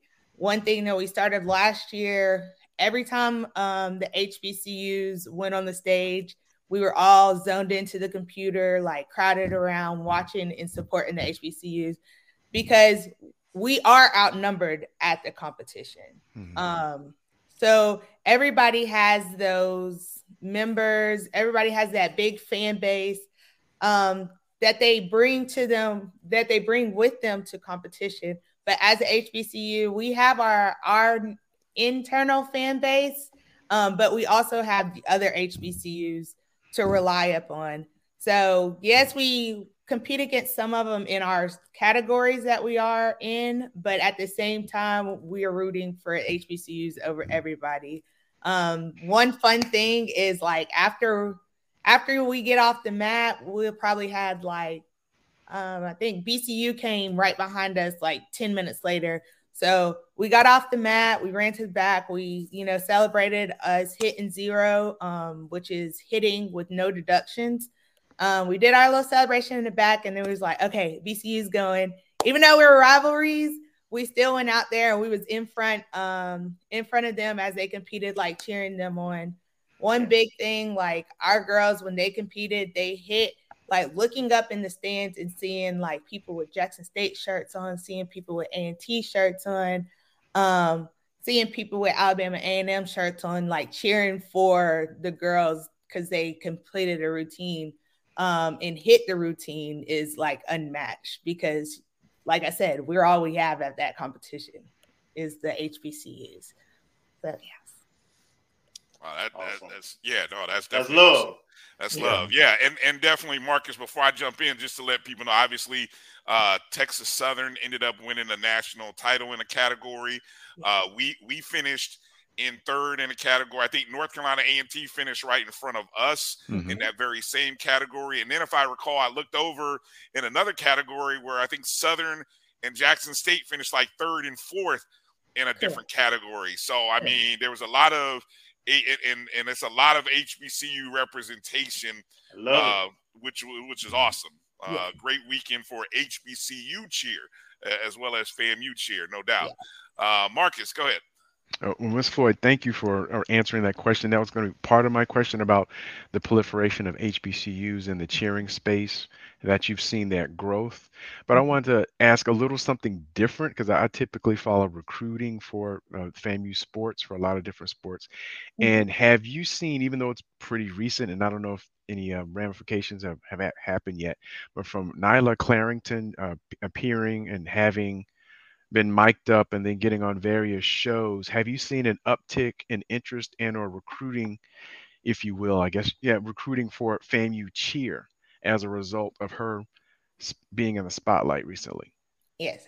So we have seen an uplight of, you know, people wanting to be a part of FAMU cheer since Naila's mic'd up video. But the funny thing is, her mic'd up video was recorded in the middle of basketball season, but by the time it went viral, our first round of tryouts had already went through. So we were in the middle of our tryout process as her video was going viral. So you have a whole bunch of people like DMing our Instagram page, asking how they can be a part of it. They're emailing our FAMU Cheer email, asking how they could be a part of it. But sadly, we had to turn away a lot of people because we had already completed that first part of our tryout process. But it has continued to go. It's funny because actually right before I hopped on this show, I had a friend from back at home. She sent me the mic'd up video again from Sports Center and was like, "Oh, Rhea, is this one of your girls?" And I was like, "Yeah, it is." It's crazy to see that video is still going viral, especially now during NFL playoff. I mean, in NBA playoff times, like it comes back up automatically. Oh, quick. Now, since you bring that up, do we have any FAMU Cheer alums in the NBA? I don't think we have any in the NBA. We do have one in the NFL at the moment. Her name is Courtney Cador, and she is an NFL cheerleader for the New Orleans Saints. And she actually just completed her second year, and she serves as captain of that team. I'm going to have to get her on the Falcons. Can't be a Saints fan. Yeah, I'm a Saints fan too, so that one hits so close to home for me. Two Falcon fans. So Rhea, let's kind of transition to your other role outside of working with Cheer, and that's as Director of Special Projects and Marketing in the athletic department. And Coach Simmons gave you a shout out, made sure to mention you today in having a role in the draft. Give us your thoughts, or I guess not your thoughts, but talk a little bit about the planning that goes into that, and when that came to the table. How much time was there to plan it? Just all that goes into being able to put something together, which was amazing. I mean, as much fun as it was last year, the anticipation, I'm not going to lie, the anticipation was even better this year. When you say, guys, I would say the anticipation was even absolutely. And it couldn't wait. Could not wait. So talk a little bit about the all that came with putting together the spring football draft. So the spring football draft, I can honestly say, like, all kudos, all hands, all praise goes to Mr. Vaughn Wilson and his team, and also our Director of Digital Strategies and Communications, Josh Padilla. They set the framework last year for the draft, with it being our first annual draft. So moving into this year, we knew what worked, what didn't work, what we wanted to clean up, what we could add, and how we could elevate the draft. We met briefly after one of our spring football meetings, our spring football huddle meetings that we have with our Director of Football Operations, just to get a plan together. So then we were meeting real quick just to talk about ideas, and then we called Mr. Vaughn. He was just like, "Yeah, I'm free now. Like, I'll hop up." So we all, myself, Josh Padilla, LaTroy Johnson, and Mr. Vaughn Wilson, we all hopped on the Zoom, and we talked for about 30 minutes on basically how to elevate it, how to have the flow going this year, what we could do to make it a seamless process.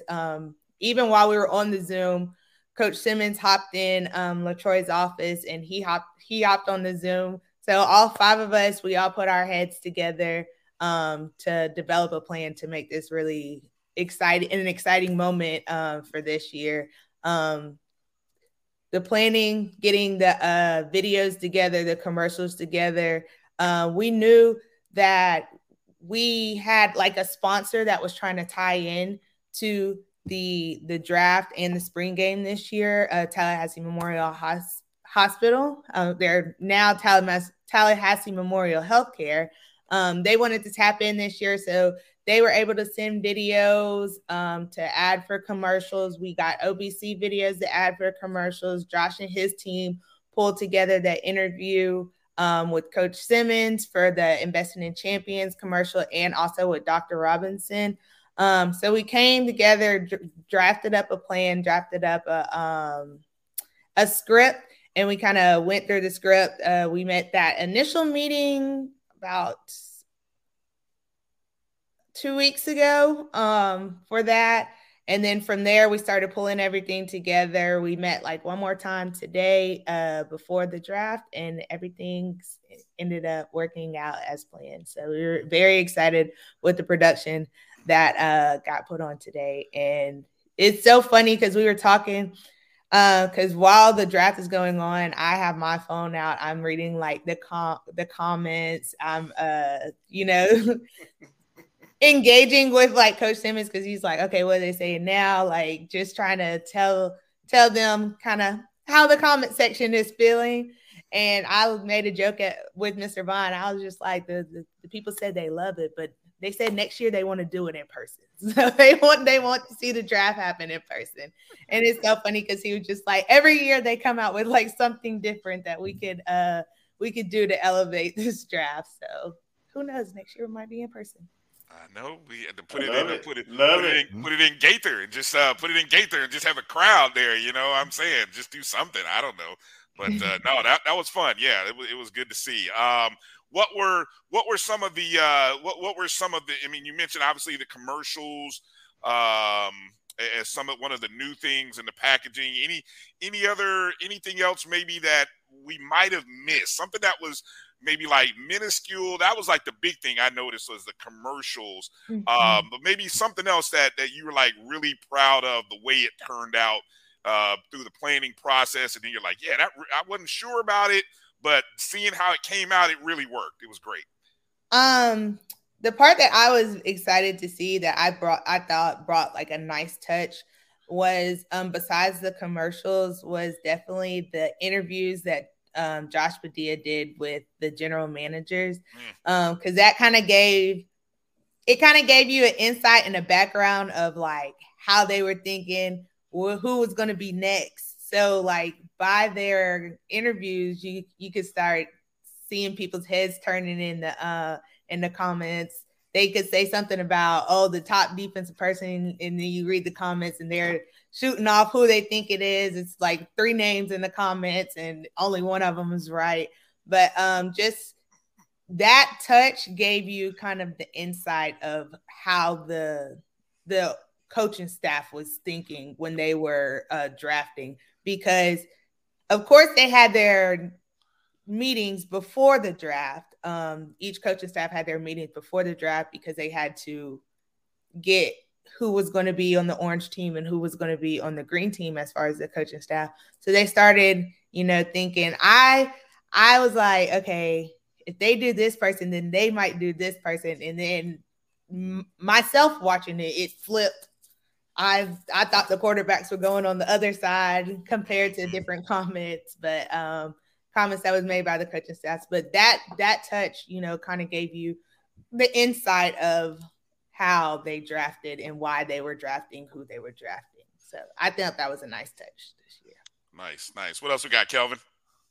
Real talk about your 5th and 6th and 7th job you do within athletics, right? Holy cow, man! A small department. We have to do a lot of different things. I see you at baseball, softball, football, basketball. So just kind of talk about the other part of your job that you do in terms of game and fan engagement, that kind of stuff. Yeah. So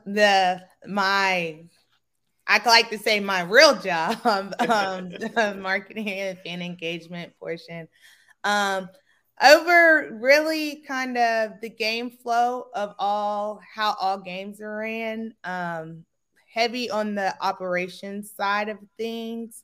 Like you said, we are a small department, so I am a department of one, but I have been grateful to have help from other areas now. I have my supervisor, Mr. Breon Hagens. He's in, so he's been helping a lot with the brainstorming process.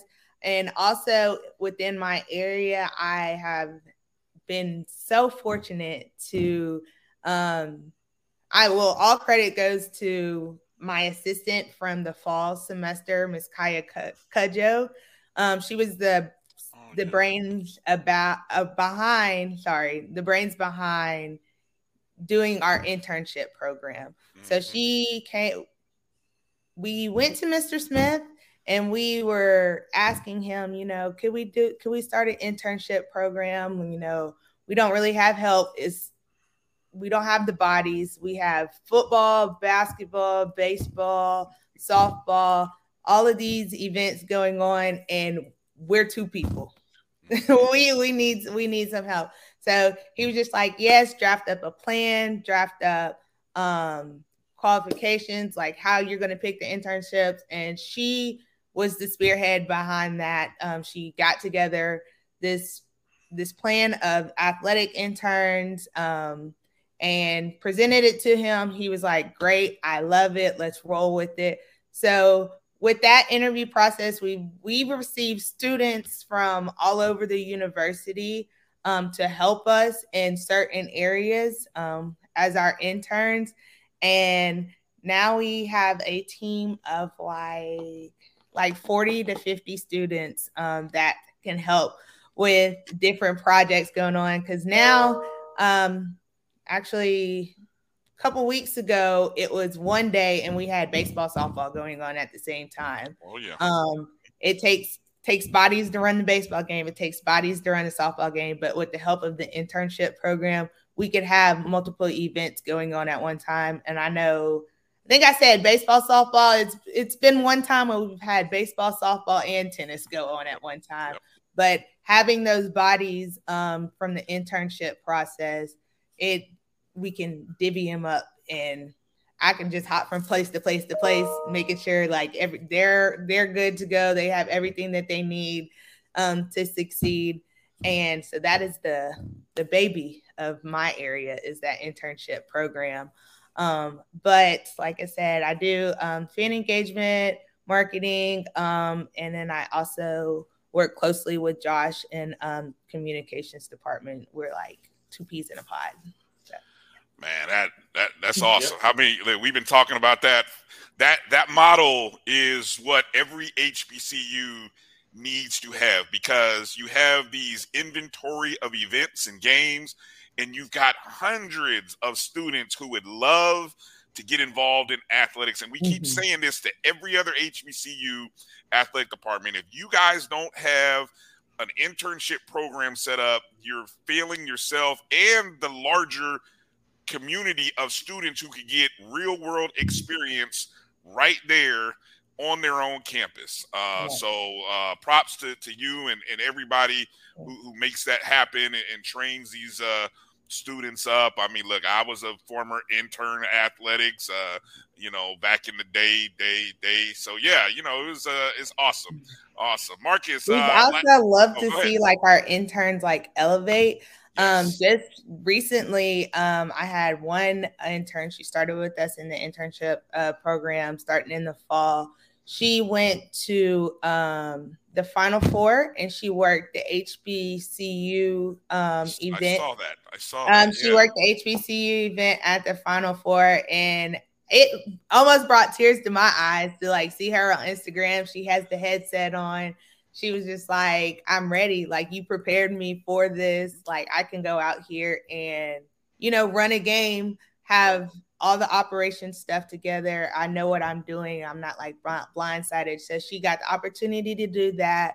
We've had a couple of our interns that have the opportunity to go to Atlanta this weekend to do the HBCU Summit as well. I have one intern. She has actually, within our program, during the football season with the SWAC coming in, she had the opportunity to work with them because they needed liaisons for different activations that were here for that game, the Southern game. So I put her as a liaison for the activation. She connected with them. And then she ended up getting an internship with them. So this summer she'll be going to the SWAC's marketing team as an intern with them. And I'm just excited to see her grow with that as well. So just seeing them elevate from this program and getting internships other places with the knowledge that they learned from here just makes me so excited.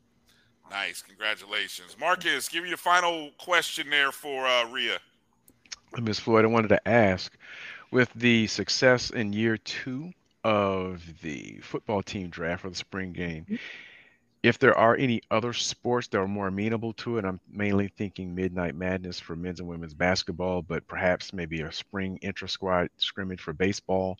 Would there be any thoughts to having a similar type draft that gives the fans an opportunity to get to know the players for other sports? And football, we know football is the major one, typically in the southern region, in the South.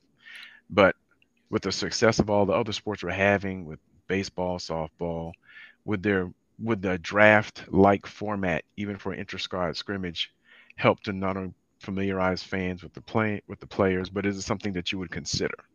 Oh, yes, sir. I definitely would consider it. Like I said, with the framework that we had from the football draft, taking that into basketball season, like you said, with the Midnight Madness, or as we recently called it, Rattler Mania, to get the draft going there. So like you said, our fans can get the opportunity to learn the new players on the team. Even this past year, softball had Fan Day where they had an orange team and a green team. Mm-hmm. So taking that framework and using it to the softball teams, like who's on the orange team, who's on the green team, how their team is picked, how they stack up against each other. Same thing with baseball when they, like you said, the inter-squad scrimmage. Just so using that framework to build upon all the other sports is definitely something that we are interested in doing in the future, and looking forward to doing it as well. Well, thank you. All right. Hey, Rhea, I know it's been a long day, long night. We appreciate you hanging in this late with us. Congratulations to you, everybody in the athletic department, everybody in the communications, the cheerleading squad. I mean, we want to continue to celebrate champions. That's the theme this spring, guys. We're going to celebrate champions. We got a lot of champions to celebrate. So congratulations. I want to give you the last word. Any shout outs you want to give, any plugs, social media, anything you want to let Rattler Nation know about, please. The floor is yours. I'm just going to leave with the shout out to, I call them my babies all the time, the cheerleading squad. Because one thing that a lot of people probably don't know that they didn't see happen is the day before we placed third place, we were in fourth place. And it was 9:00 at night when we got our rankings. We got our score sheets.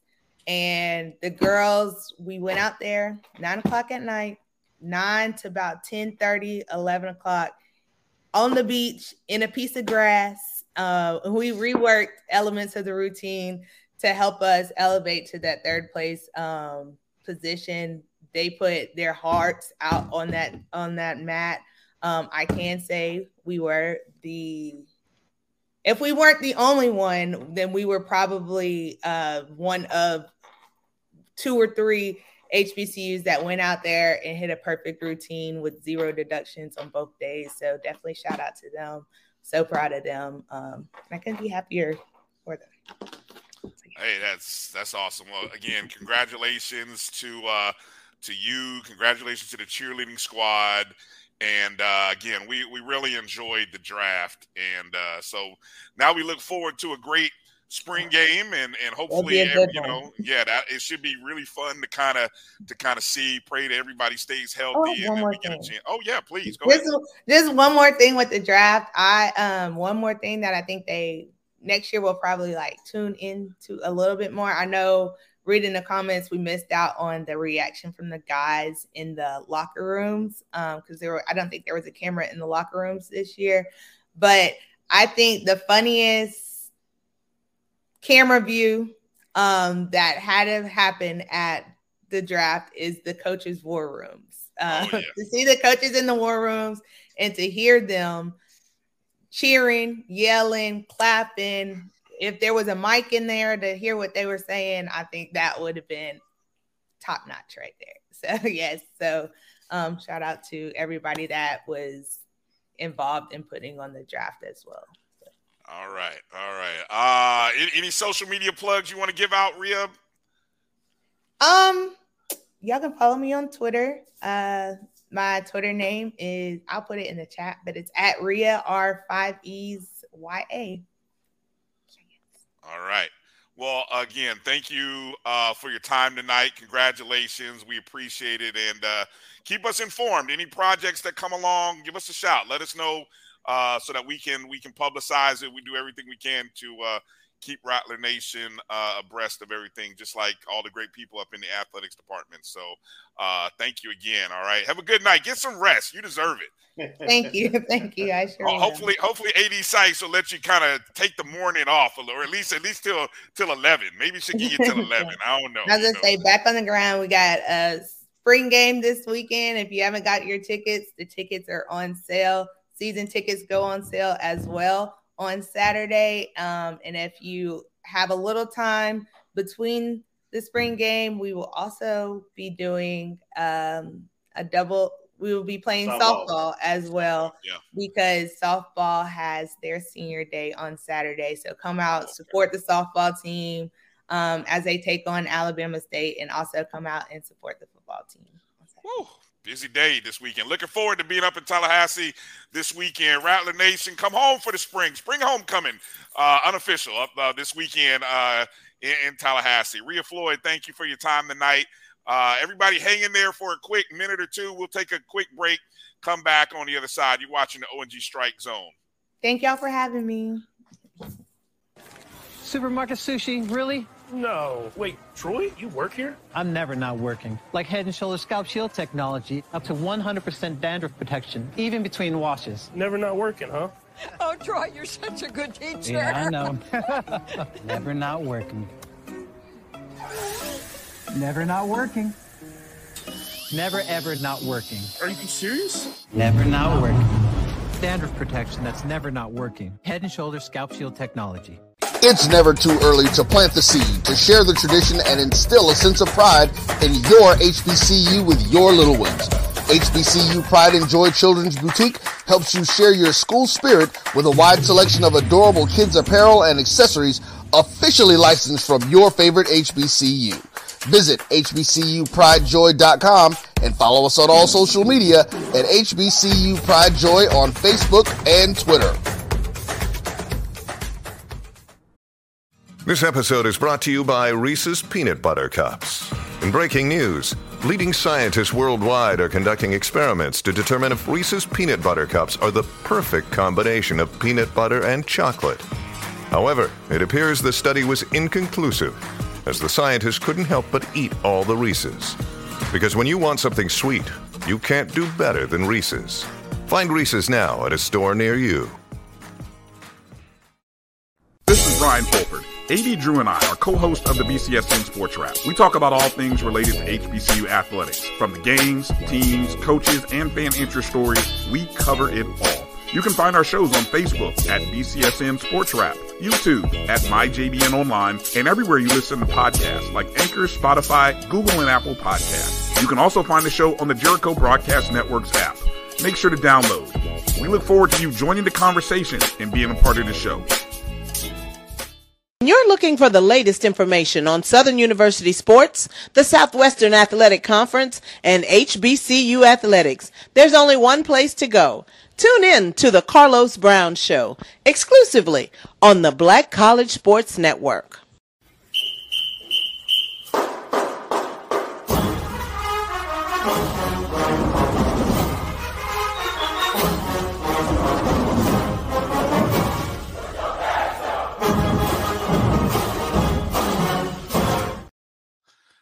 Wow, welcome back to the O&G Strike Zone. Brian, Kelvin, Marcus Green here.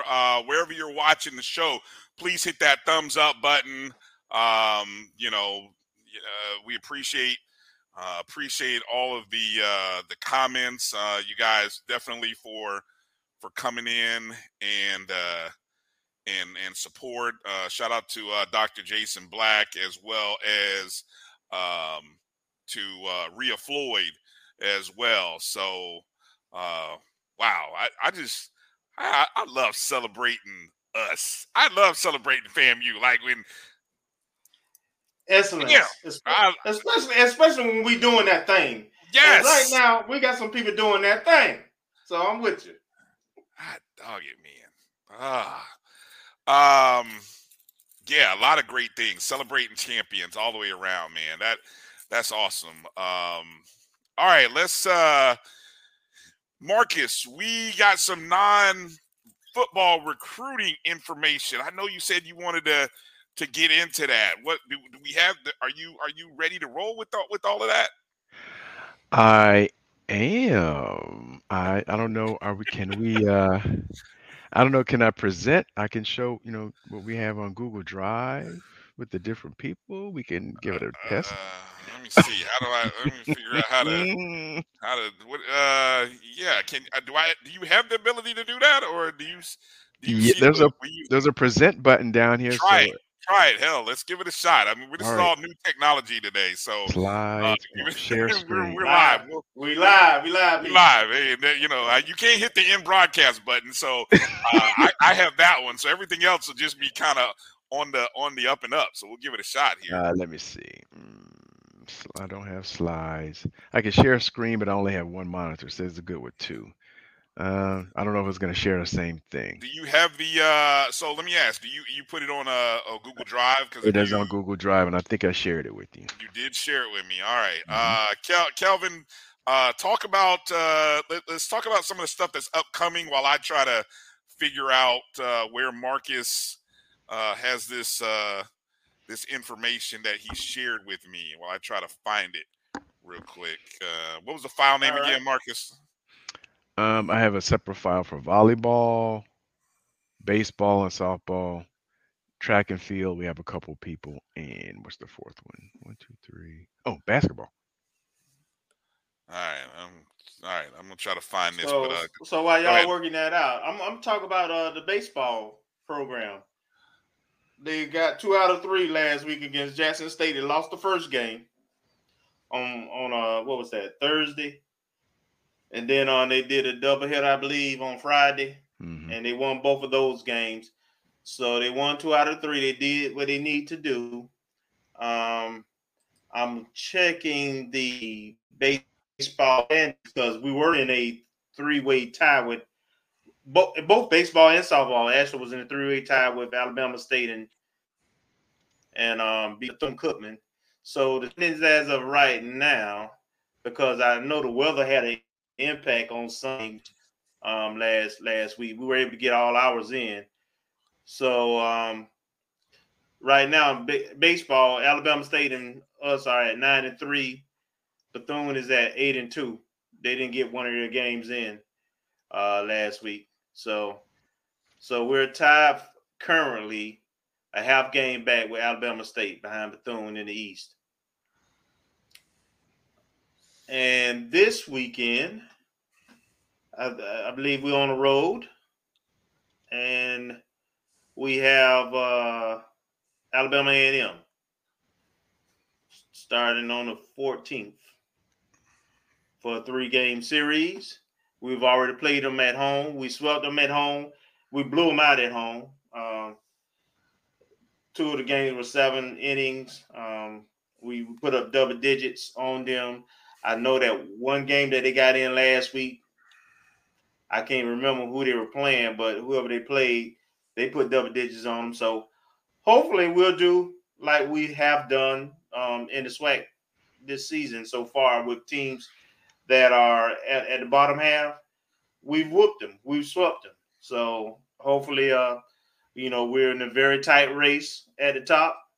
And to stay there, we have to beat the teams that we need to beat. So hopefully we'll get that sweep. And hopefully the weather will hold up so we can get those games in. Yeah, this weekend, I think I said this when I was on Dr. Gaville's show the other day. We play the bottom team, and we gotta win this. This is a sweep weekend, I believe. I mean, it's not just 2 out of 3. because I think Alabama State is looking really good, but Bethune as well. The fact that we lost 2 or 3 to Bethune hurts. But I really think this is a sweep. We gotta sweep Alabama A&M. Get them while they're down. Don't let them get up off the mat and take all 3 of these this weekend. So yeah, so I think it'll be real interesting because it's gonna come down to I was the top 3, and so these are the latest standings from off the SWAC site. So yeah, I mean the top 3 is gonna be what it's gonna be, and it's gonna come down to the to the final weekend. Yeah. It really is. It's gonna come down to the final weekend. Yep. Yeah. Did you mention softball? Because I've got the softball standings as well. Go ahead. No, I hadn't got there yet. All right, so these are the softball standings. So currently, as you can see in softball, we're now obviously we had the rain out against Alabama A&M, so we lost 3 games that didn't happen. So obviously that'll get made up later. But all the while that was happening, Alabama State, was winning. They won now 4 in a row. Bethune-Cookman was winning. So here it is this weekend. This is a big series against Alabama State. Did we lose 2 out of 3 to Alabama State previously when we went up there? We did. And one of them we actually 2 of the losses should have been wins. If I'm not mistaken. Last inning, right. You're correct. Yeah, I think the first game we lost. Checking the box score, I think we were tied in the bottom of the 7th, and they scored a run on the Friday game. And I think we played, was it a doubleheader that Saturday? And we won the early game. And the late game, we had a lead. I think it was 5-0. Yep. They came back Yep. and took the 7-5 lead. And I think we scored a run, and we had somebody on base who couldn't push anybody across in the top of the 7th. So we ended up losing by 1. Yes, that's correct. All right.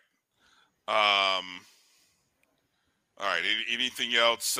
Anything else you want to hit in there? And I do have the volleyball. Well, which one do you want to go to, Marcus? I do have them all here. You got track, volleyball, basketball. So I've got all of them here. Let's start with volleyball, because actually that's right now. I didn't get a chance to check before the show, but I've been trying to keep an eye on the volleyball transfer portal. And there's a college volleyball website or account that has a kind of like what I do, keeps their own spreadsheet to track people. And I haven't seen any. When I checked a couple weeks ago, we didn't have any FAMU people listed either as leaving, which is a good thing, or coming in. But I know Coach Gokhan did mention he was looking at a transfer or 2 in addition to the 4 high school players. All right. All right. So we'll take a quick peek here at what you got here. All right, so this is our volleyball. Mm-hmm. And so we have 4 high school signees so far. And so the first one, and I'm going to look up my screen. The libero right there. Yes, Sydney Humes. She's 5'6". They typically don't list the weight. From Homewood, Alabama, and she has some accolades. She was voted the 2022 AL.com Super All-State Volleyball Team and part of their Birmingham All-Region team. And her team had a great record, and they made it to the second round of Class 6A for the North Super Regional. And on the season, she had 676 digs, 68 kills, 75 assists, and 75 aces. And this will be interesting just because I believe we have at least 2 liberos. And both of them transferred, I think, in 2021 and 2022. The young lady from Grambling came in last year, and the year before, a young lady transferred in. I don't think it was Georgia Tech, but she came in from somewhere. So we have 2 liberos, and I think they still have eligibility left. So that'll be interesting to see how that plays out. The next young lady, Milana Thornton from Atlanta, and Coach Gokhan did mention we had 2 folks from Atlanta. There's another young lady later. She's a middle hitter, is 6 feet. She played for Kennesaw Mountain, and her team made it to the first round of the playoffs last year in the state of Georgia in looks like class 7A. The next signee is the second one from Atlanta, from Whitewater High School in Fayetteville, and she made the class 4A all-state volleyball team. So once again, we're getting some high school players with some accolades, and her team made it to the state semifinals. And actually, I believe there's a video of her during her signing day. And the last young lady, and I hope I pronounced her name right, Ayani Sanford. She could be an outside hitter, middle blocker, or opposite. And she's from Choctawhatchee High School in Fort Walton Beach. And her team went 23-6 and made the Class 5A FHSAA Class 5A regionals in the second round once again in the state of Florida. So we're loading up. I don't know if there's necessarily a position of need per se. I don't recall how many seniors we happen to have on volleyball. I think we're losing at least 2. I thought we lost 6. Didn't we graduate 6? Or if I recall the picture of Dominique and some of the Iram, I think we lost I feel like there were 5 or 6 in that photo. Okay. I know we lost a couple seniors, but I don't know the exact total number. But it looks like we're reloading. And Coach Gilcon's interview back in December, he did mention he was looking at a couple transfers, but we had 4 high school signees or commitments. We had 2 signees. I guess they all 4 signed, and it took a little digging to find the information. So we're reloading. All right. So I think. Oh, go ahead. Well, it's 9:55. I don't know if we want to go to the next one. Maybe we can save it for next week. We can do one. Oh no! Look, I'm producing tonight. It's on. We on B's time tonight. So, what they say, we got time today. So we want to get it in. we can go ahead and get it in. We're not on anybody else's time. So I got track and field, and then you got me basketball on here. So. Let's try track and field. That'll be pretty straightforward. As far as I know, once again, this is based on folks publishing things themselves on Twitter or somewhere else. So once again, you see the socials at the bottom. If you find out any information, feel free to send it. But for track, the only 2 that I've come across so far, we did have a couple offers. There's an offer to a young man down in South Florida, but we have a signee from Georgia. Michael Simmons. Michael Simmons from Eastside High School in Covington, Georgia. And last year he was a state champion in the Class 5A 200 meters. So in the state championships there. So we're getting someone with some accolades in 200 meters from the state of Georgia. And recently, I want to say within the last week or so, I just came across this. I have a picture from courtesy of Allison from over on channel 27, Nia Coleman. So we have a local young lady from Florida High, and I believe she's cross country from what I could tell. And she made the all Big Bend cross country first team for the Tallahassee Democrat. And I mean, she was picking them up and putting them down. And I'm looking at those times. I don't know what, I'm just looking at that time and I'm getting tired just looking at it. So I know she's running. Speaking of track, the recruit, the young man that's coming in as a football. He's a football player, but also is having a heck of a track season. And the name Robert Christian Lockhart. Yes, Lockhart. Third. I don't know how many, and I don't know if we ever asked, and just something to kind of put in the back of our thought process if we ever do get a chance to talk to him or somebody. Do you think, or do you guys recall any time where we've had someone that plays football and looks to be as skilled as he is on the track that might be able to do both? You know what I'm saying? Sometimes you hear going way back. I mean, when we was in school, absolutely. Yeah, Howard Huckabee. Howard Huckabee. Okay. Okay. Yeah. And I think is it David Lucas? I remember there was another person. It was like Howard Huckabee and another person I think that ran track. So this is going back in the late 80s. Okay. And I think there was one guy who's from my homeboy from Southwest DeKalb. He played, I want to say in the late, or like 2003. I want to say the late BJ years, maybe the early Reuben Carter years, Omari Crawford. But I think he stuck more with track than football. But I think he did both too. Okay.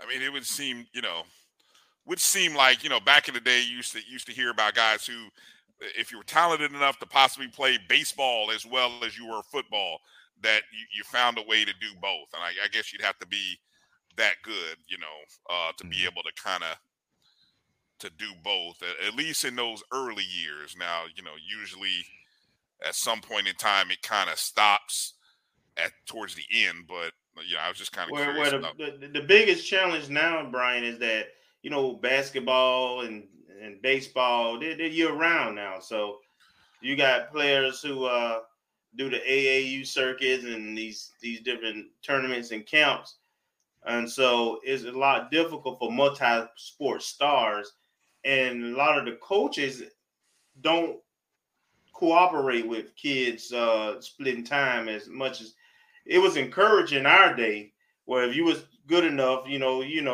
you could win in both of that, the coaches would work it out, and they didn't have an issue with it.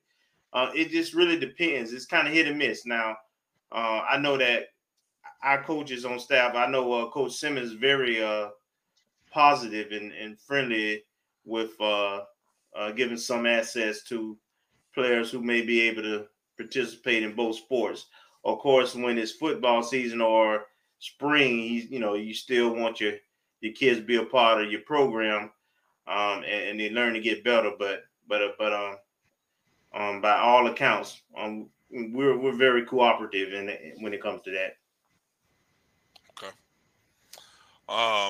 Let's go through.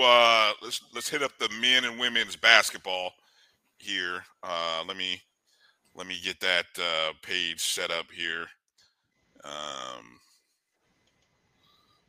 We'll get set up here with our first draft pick here. Well, draft pick. I'm still in draft mode. I don't know why I just said that. All right, there we go. Our first signee from basketball. Of course, none other than KJ Parker out of Winter Haven. And so he's he's the real deal. Team made it to the finals, lost to Columbus out of Miami by 2 points.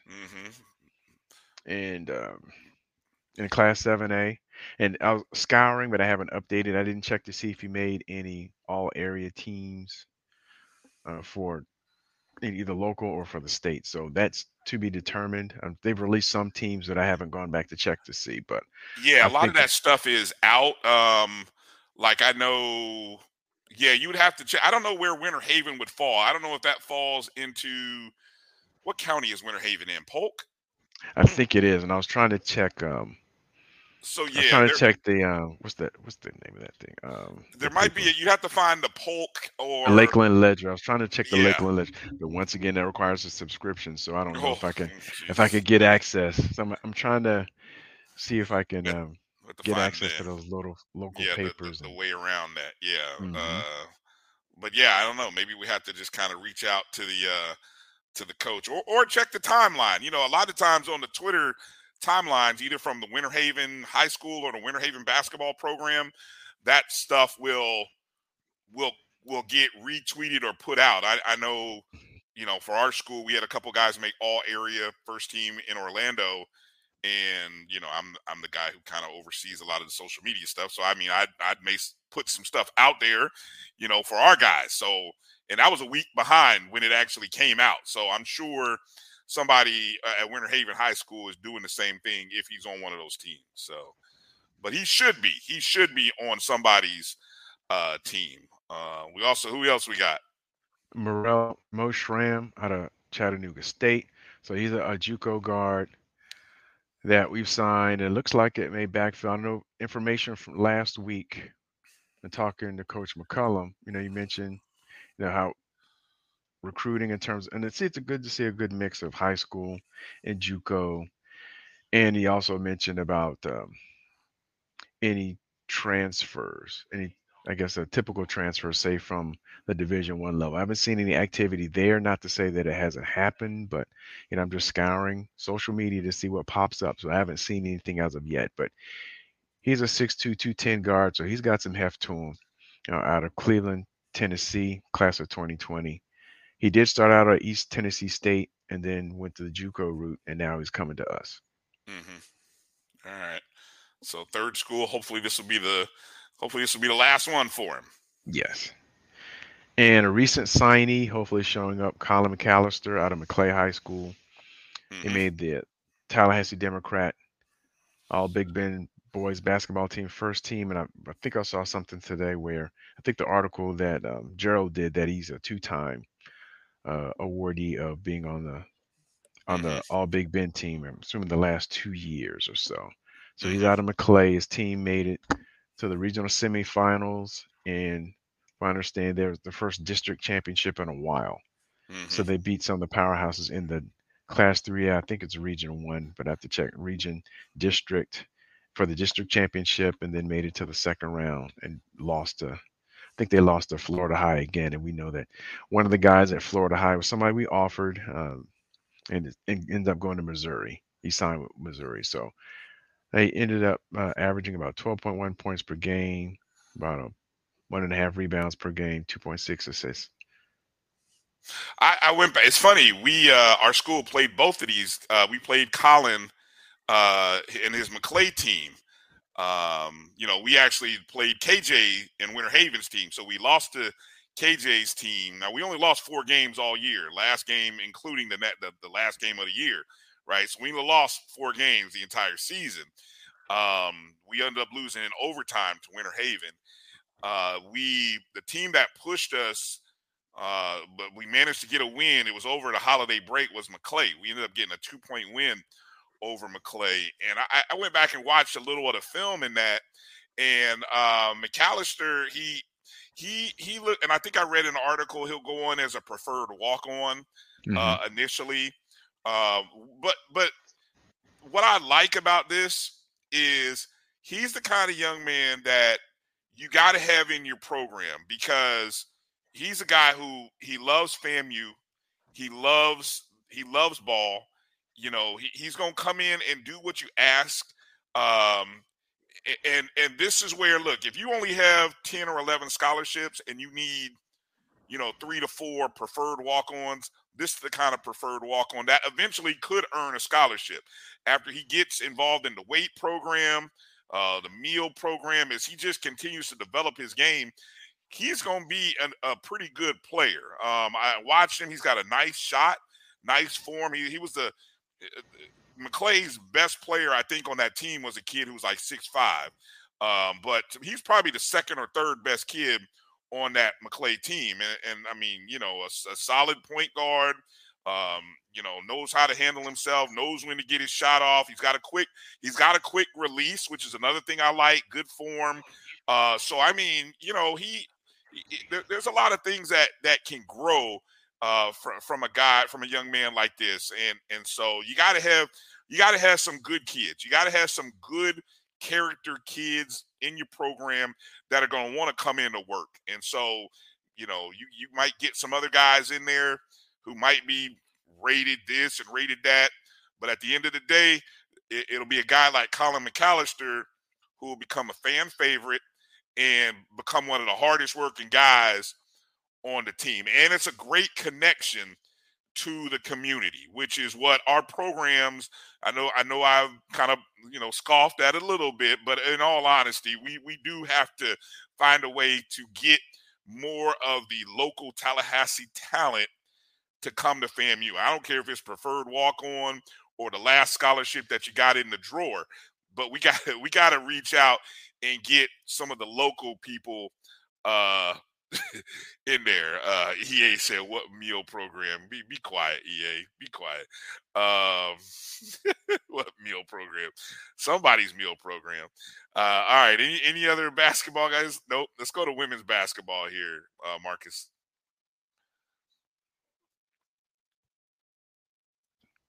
We had a fall signee, Sydney Hendricks. She's out of Metro Detroit or Greater Detroit. And West Bloomfield is not really in the city. It's one of the outlying suburbs. But her squad is nice. West Bloomfield High School, they won the state title last year Okay. in class. Let me see what class that was. And I guess they have more like divisions. So it's like Division 1. So I guess the highest classification, they won the state title in 21-22, and they were in the finals this year and lost, I want to say like 2 or 3 points. And they have a set of twins that are like the headliners that are going to Michigan State. But she held her own, and you can see she has some accolades. She was voted M Lives, She's Metro 5'11" Detroit. too. Yeah. Mhm. Yeah. That's good. That's Mhm. good. Got some Definitely. size to her. And so she won she was on the All Metro team, Dream Team, second team for the M Live Dream Team, and she made All State. Let me double check. She did make. Oh, I'm sorry, the Detroit News All Area Team for the north section of the city. She made the first team there. All right. West Bloomfield Public School, right? I believe so. Yes. All right. And actually, her mom played ball at Stanford in the early '90s for Tara I can never pronounce her name. Vanderveer. Yes. Who's still there, by the way. So who's still coaching at Stanford. So that's awesome. Yeah. So she's got some lineage there. That's good. That's good. And we have 2 commitments, both of whom are played for Daytona State College down in Daytona Beach. One young lady is from Nashani Gilbert. She's a guard forward. Yep, Nashani Gilbert. Yep, 5'10", guard forward. And she was she made the All Central Conference first team this past year for the Florida College System Activities Association. I guess that's the collective division for the JUCOs for basketball. So she made first team All Conference. And while she was in high school, she was nominated, or not nominated. She won or was voted Player of the Year for Oxbridge High School coming out class of 2020. And so, she has some accolades to her, not only in high school, but coming out of college. And secondly, one of her teammates, and I just saw this week, and props to, I think it was HBCU Sports and News that brought this up. Haley Brennan, also out of Florida, out of Mainland High School, class of 2022. So both of them, and their signing day is tomorrow. I've forgotten the exact time. I believe it's between 10:30 and 11. So both have verbally committed to FAMU, and so we'll be able to confirm that tomorrow at the Daytona State College signing ceremony that they're going to have. And it'd be nice to be able to have a 6'2" that's got a little bit of game, that can get up and down the floor, and play. And I will say, I'll go back and say about Nashani Gilbert. Just looking at the stats, she was the go-to player for Daytona Beach State. I had text assistant coach Wheeler after I saw the news, and they were really excited to have her, make the commitment, because she's definitely about 15 a game. So yeah, good stuff. So yeah, it's a still building process. Look, I know the recruiting weekend just started the past weekend, and so coaches are out. I don't know the whole calendar, but anyway, it's they're out there doing a good job. Is any Any others, Marcus, or was that it? Because really, we talked about non-football. So, Well, we do have baseball, softball. oh, But if you we had can that on hold, there? yeah, we Yeah, can. let's hold that. Let's hold that for. Yeah, let's hold that for next week. Hold that for next week, and give us something to chew on for next week. All right, so just a quick rundown. You already mentioned, Kelvin, baseball got a road series at Alabama A&M. Softball hosting Alabama State this weekend. Golf has the SWAC championships beginning Monday. Monday through Wednesday, Flowood, Mississippi. I saw that they just competed this past weekend. So that, hopefully the team is primed and ready to go. They also had a signee commitment from a high caliber guy. I believe he was out like Alabama. I can't remember for sure, but I know that he was like the second or third best player where he was from. So I saw that. That's Coach Rice being Coach Rice, because he still has a young team. Yes. Pretty much. Yeah, most of his team is coming back also. Yes, I think he committed a while ago. I didn't. I thought I read something about him committing in 2022. Yes, or something to that effect. I check. missed what all the details were on that, but yeah, and so that's a possible team. That's a possible team that could bring on another Springs championship to FAMU. Yeah, definitely. So that's what's in the hunt. I mean, we got a chance, and then of course, tennis. Well, we'll have a chance to talk next week. Tennis's tournament is next weekend. Mm-hmm. So we'll talk about tennis on next week's show as they get ready to head to New Orleans. Just a quick update on the golf. The gentleman's name is Quincy Litter, and apparently he signed in December because the FAMU Athletics page has a link. It has a story about him. Yeah. Yep. So Quincy Leonard, but also there was a signing in February on signing day for football. We did sign another golf player, Taylor Bell, out of Childs High School. All right. Good deal.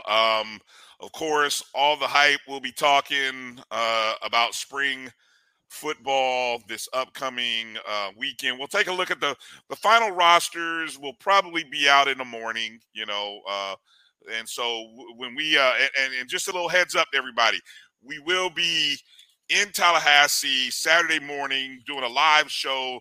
Myself, Kelvin will be there. We're inviting some other guests I'm sure that we'll have on. We'll let you know exactly where we'll be when we know where we'll be. So we'll put that out. We'll put that out maybe tomorrow. And but we'll be there doing a pre-show and probably a post-show. It depends on how long was the spring game last year? About 2 hours? If they keep it 2.5, yeah. Yeah, if they keep it to within 2 hours, and I know there's going to be some post-game interviews with the players and coaches, we may be able to get together and do a post-show. If we don't do a post-show, obviously we'll do the wrap-up the following Wednesday, but our efforts will be to do a Saturday morning pre-show live from Tallahassee. We'll let you know exactly where. So make sure you're following us on Facebook, Twitter, and Instagram at O&G StrikeZone so you can see where we'll be at. We look forward to seeing you in Tallahassee this weekend. I'm looking forward to not only checking that game out, but getting over to the softball field to check out our softball team. As Rhea Floyd said, it's senior night. So we gotta look in and see how many seniors we got. Who is celebrating their senior night on Saturday, and so we'll get to do. I got to bring some good shoes, man. It's gonna be one of them long days in Tallahassee on Saturday. So I'm looking forward to it, though. Remember, admission to get into the game on Saturday is $15. That's the admission cost. We got to sell it out. I'm still thinking we can get 10. You guys are a little less optimistic. I still think 10,000 is possible.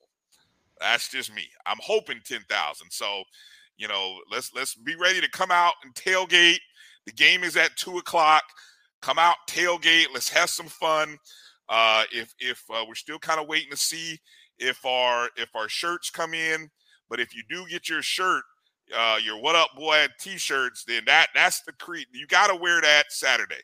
If the shirts come in, we got to wear our Kofi tribute t-shirts to the spring game on Saturday if they come in time.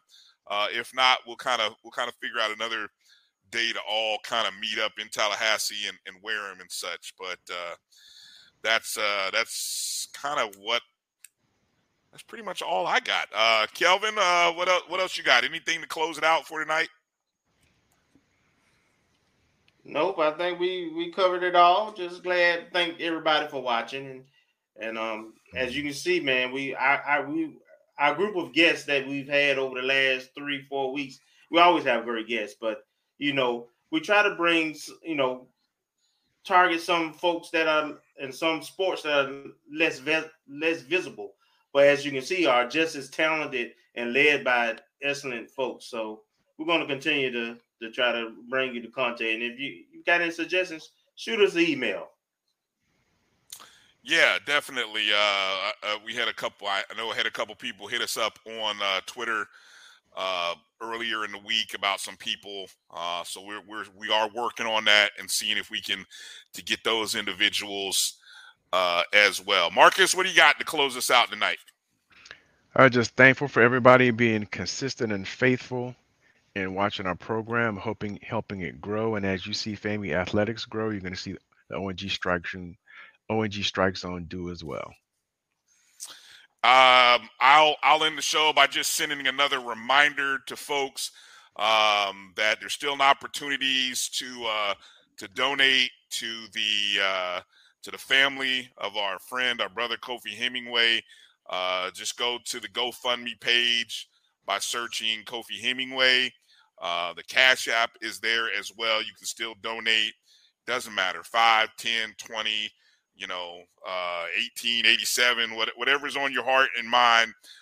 Every donation helps. Until I see that we've reached that goal that was set up by Vaughn, we'll continue to publicize and, continue to let just keep the family lifted up in prayers. And we'll have some.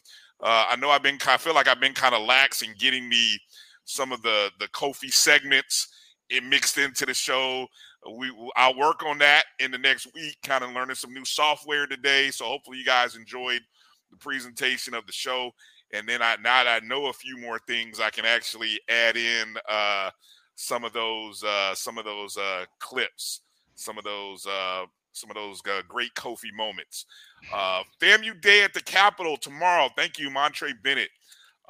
Really important that even though some of us may be pessimistic about things, we still have to go and make our voice known. We have to let this administration, we have to let these politicians, these legislators know of FAMU's value and worth for this and to this state.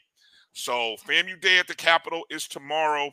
Please go if you're able to go and support. I hope that a great contingent of students, faculty, alumni converge on Tallahassee tomorrow. I'd love to see the videos and love to see the images of what tomorrow's Day at the Capitol is like. So that's going to do it for tonight's show. Thank you guys for watching us. That's it. I'm make sure I got to push the right buttons here. All right, so that's going to do it for Marcus and Kelvin. I'm Brian. Thank you, Dr. Jason Black. Thank you, Rhea Floyd. Thank you, Rattler Nation. Everybody on Facebook, Twitter, Instagram.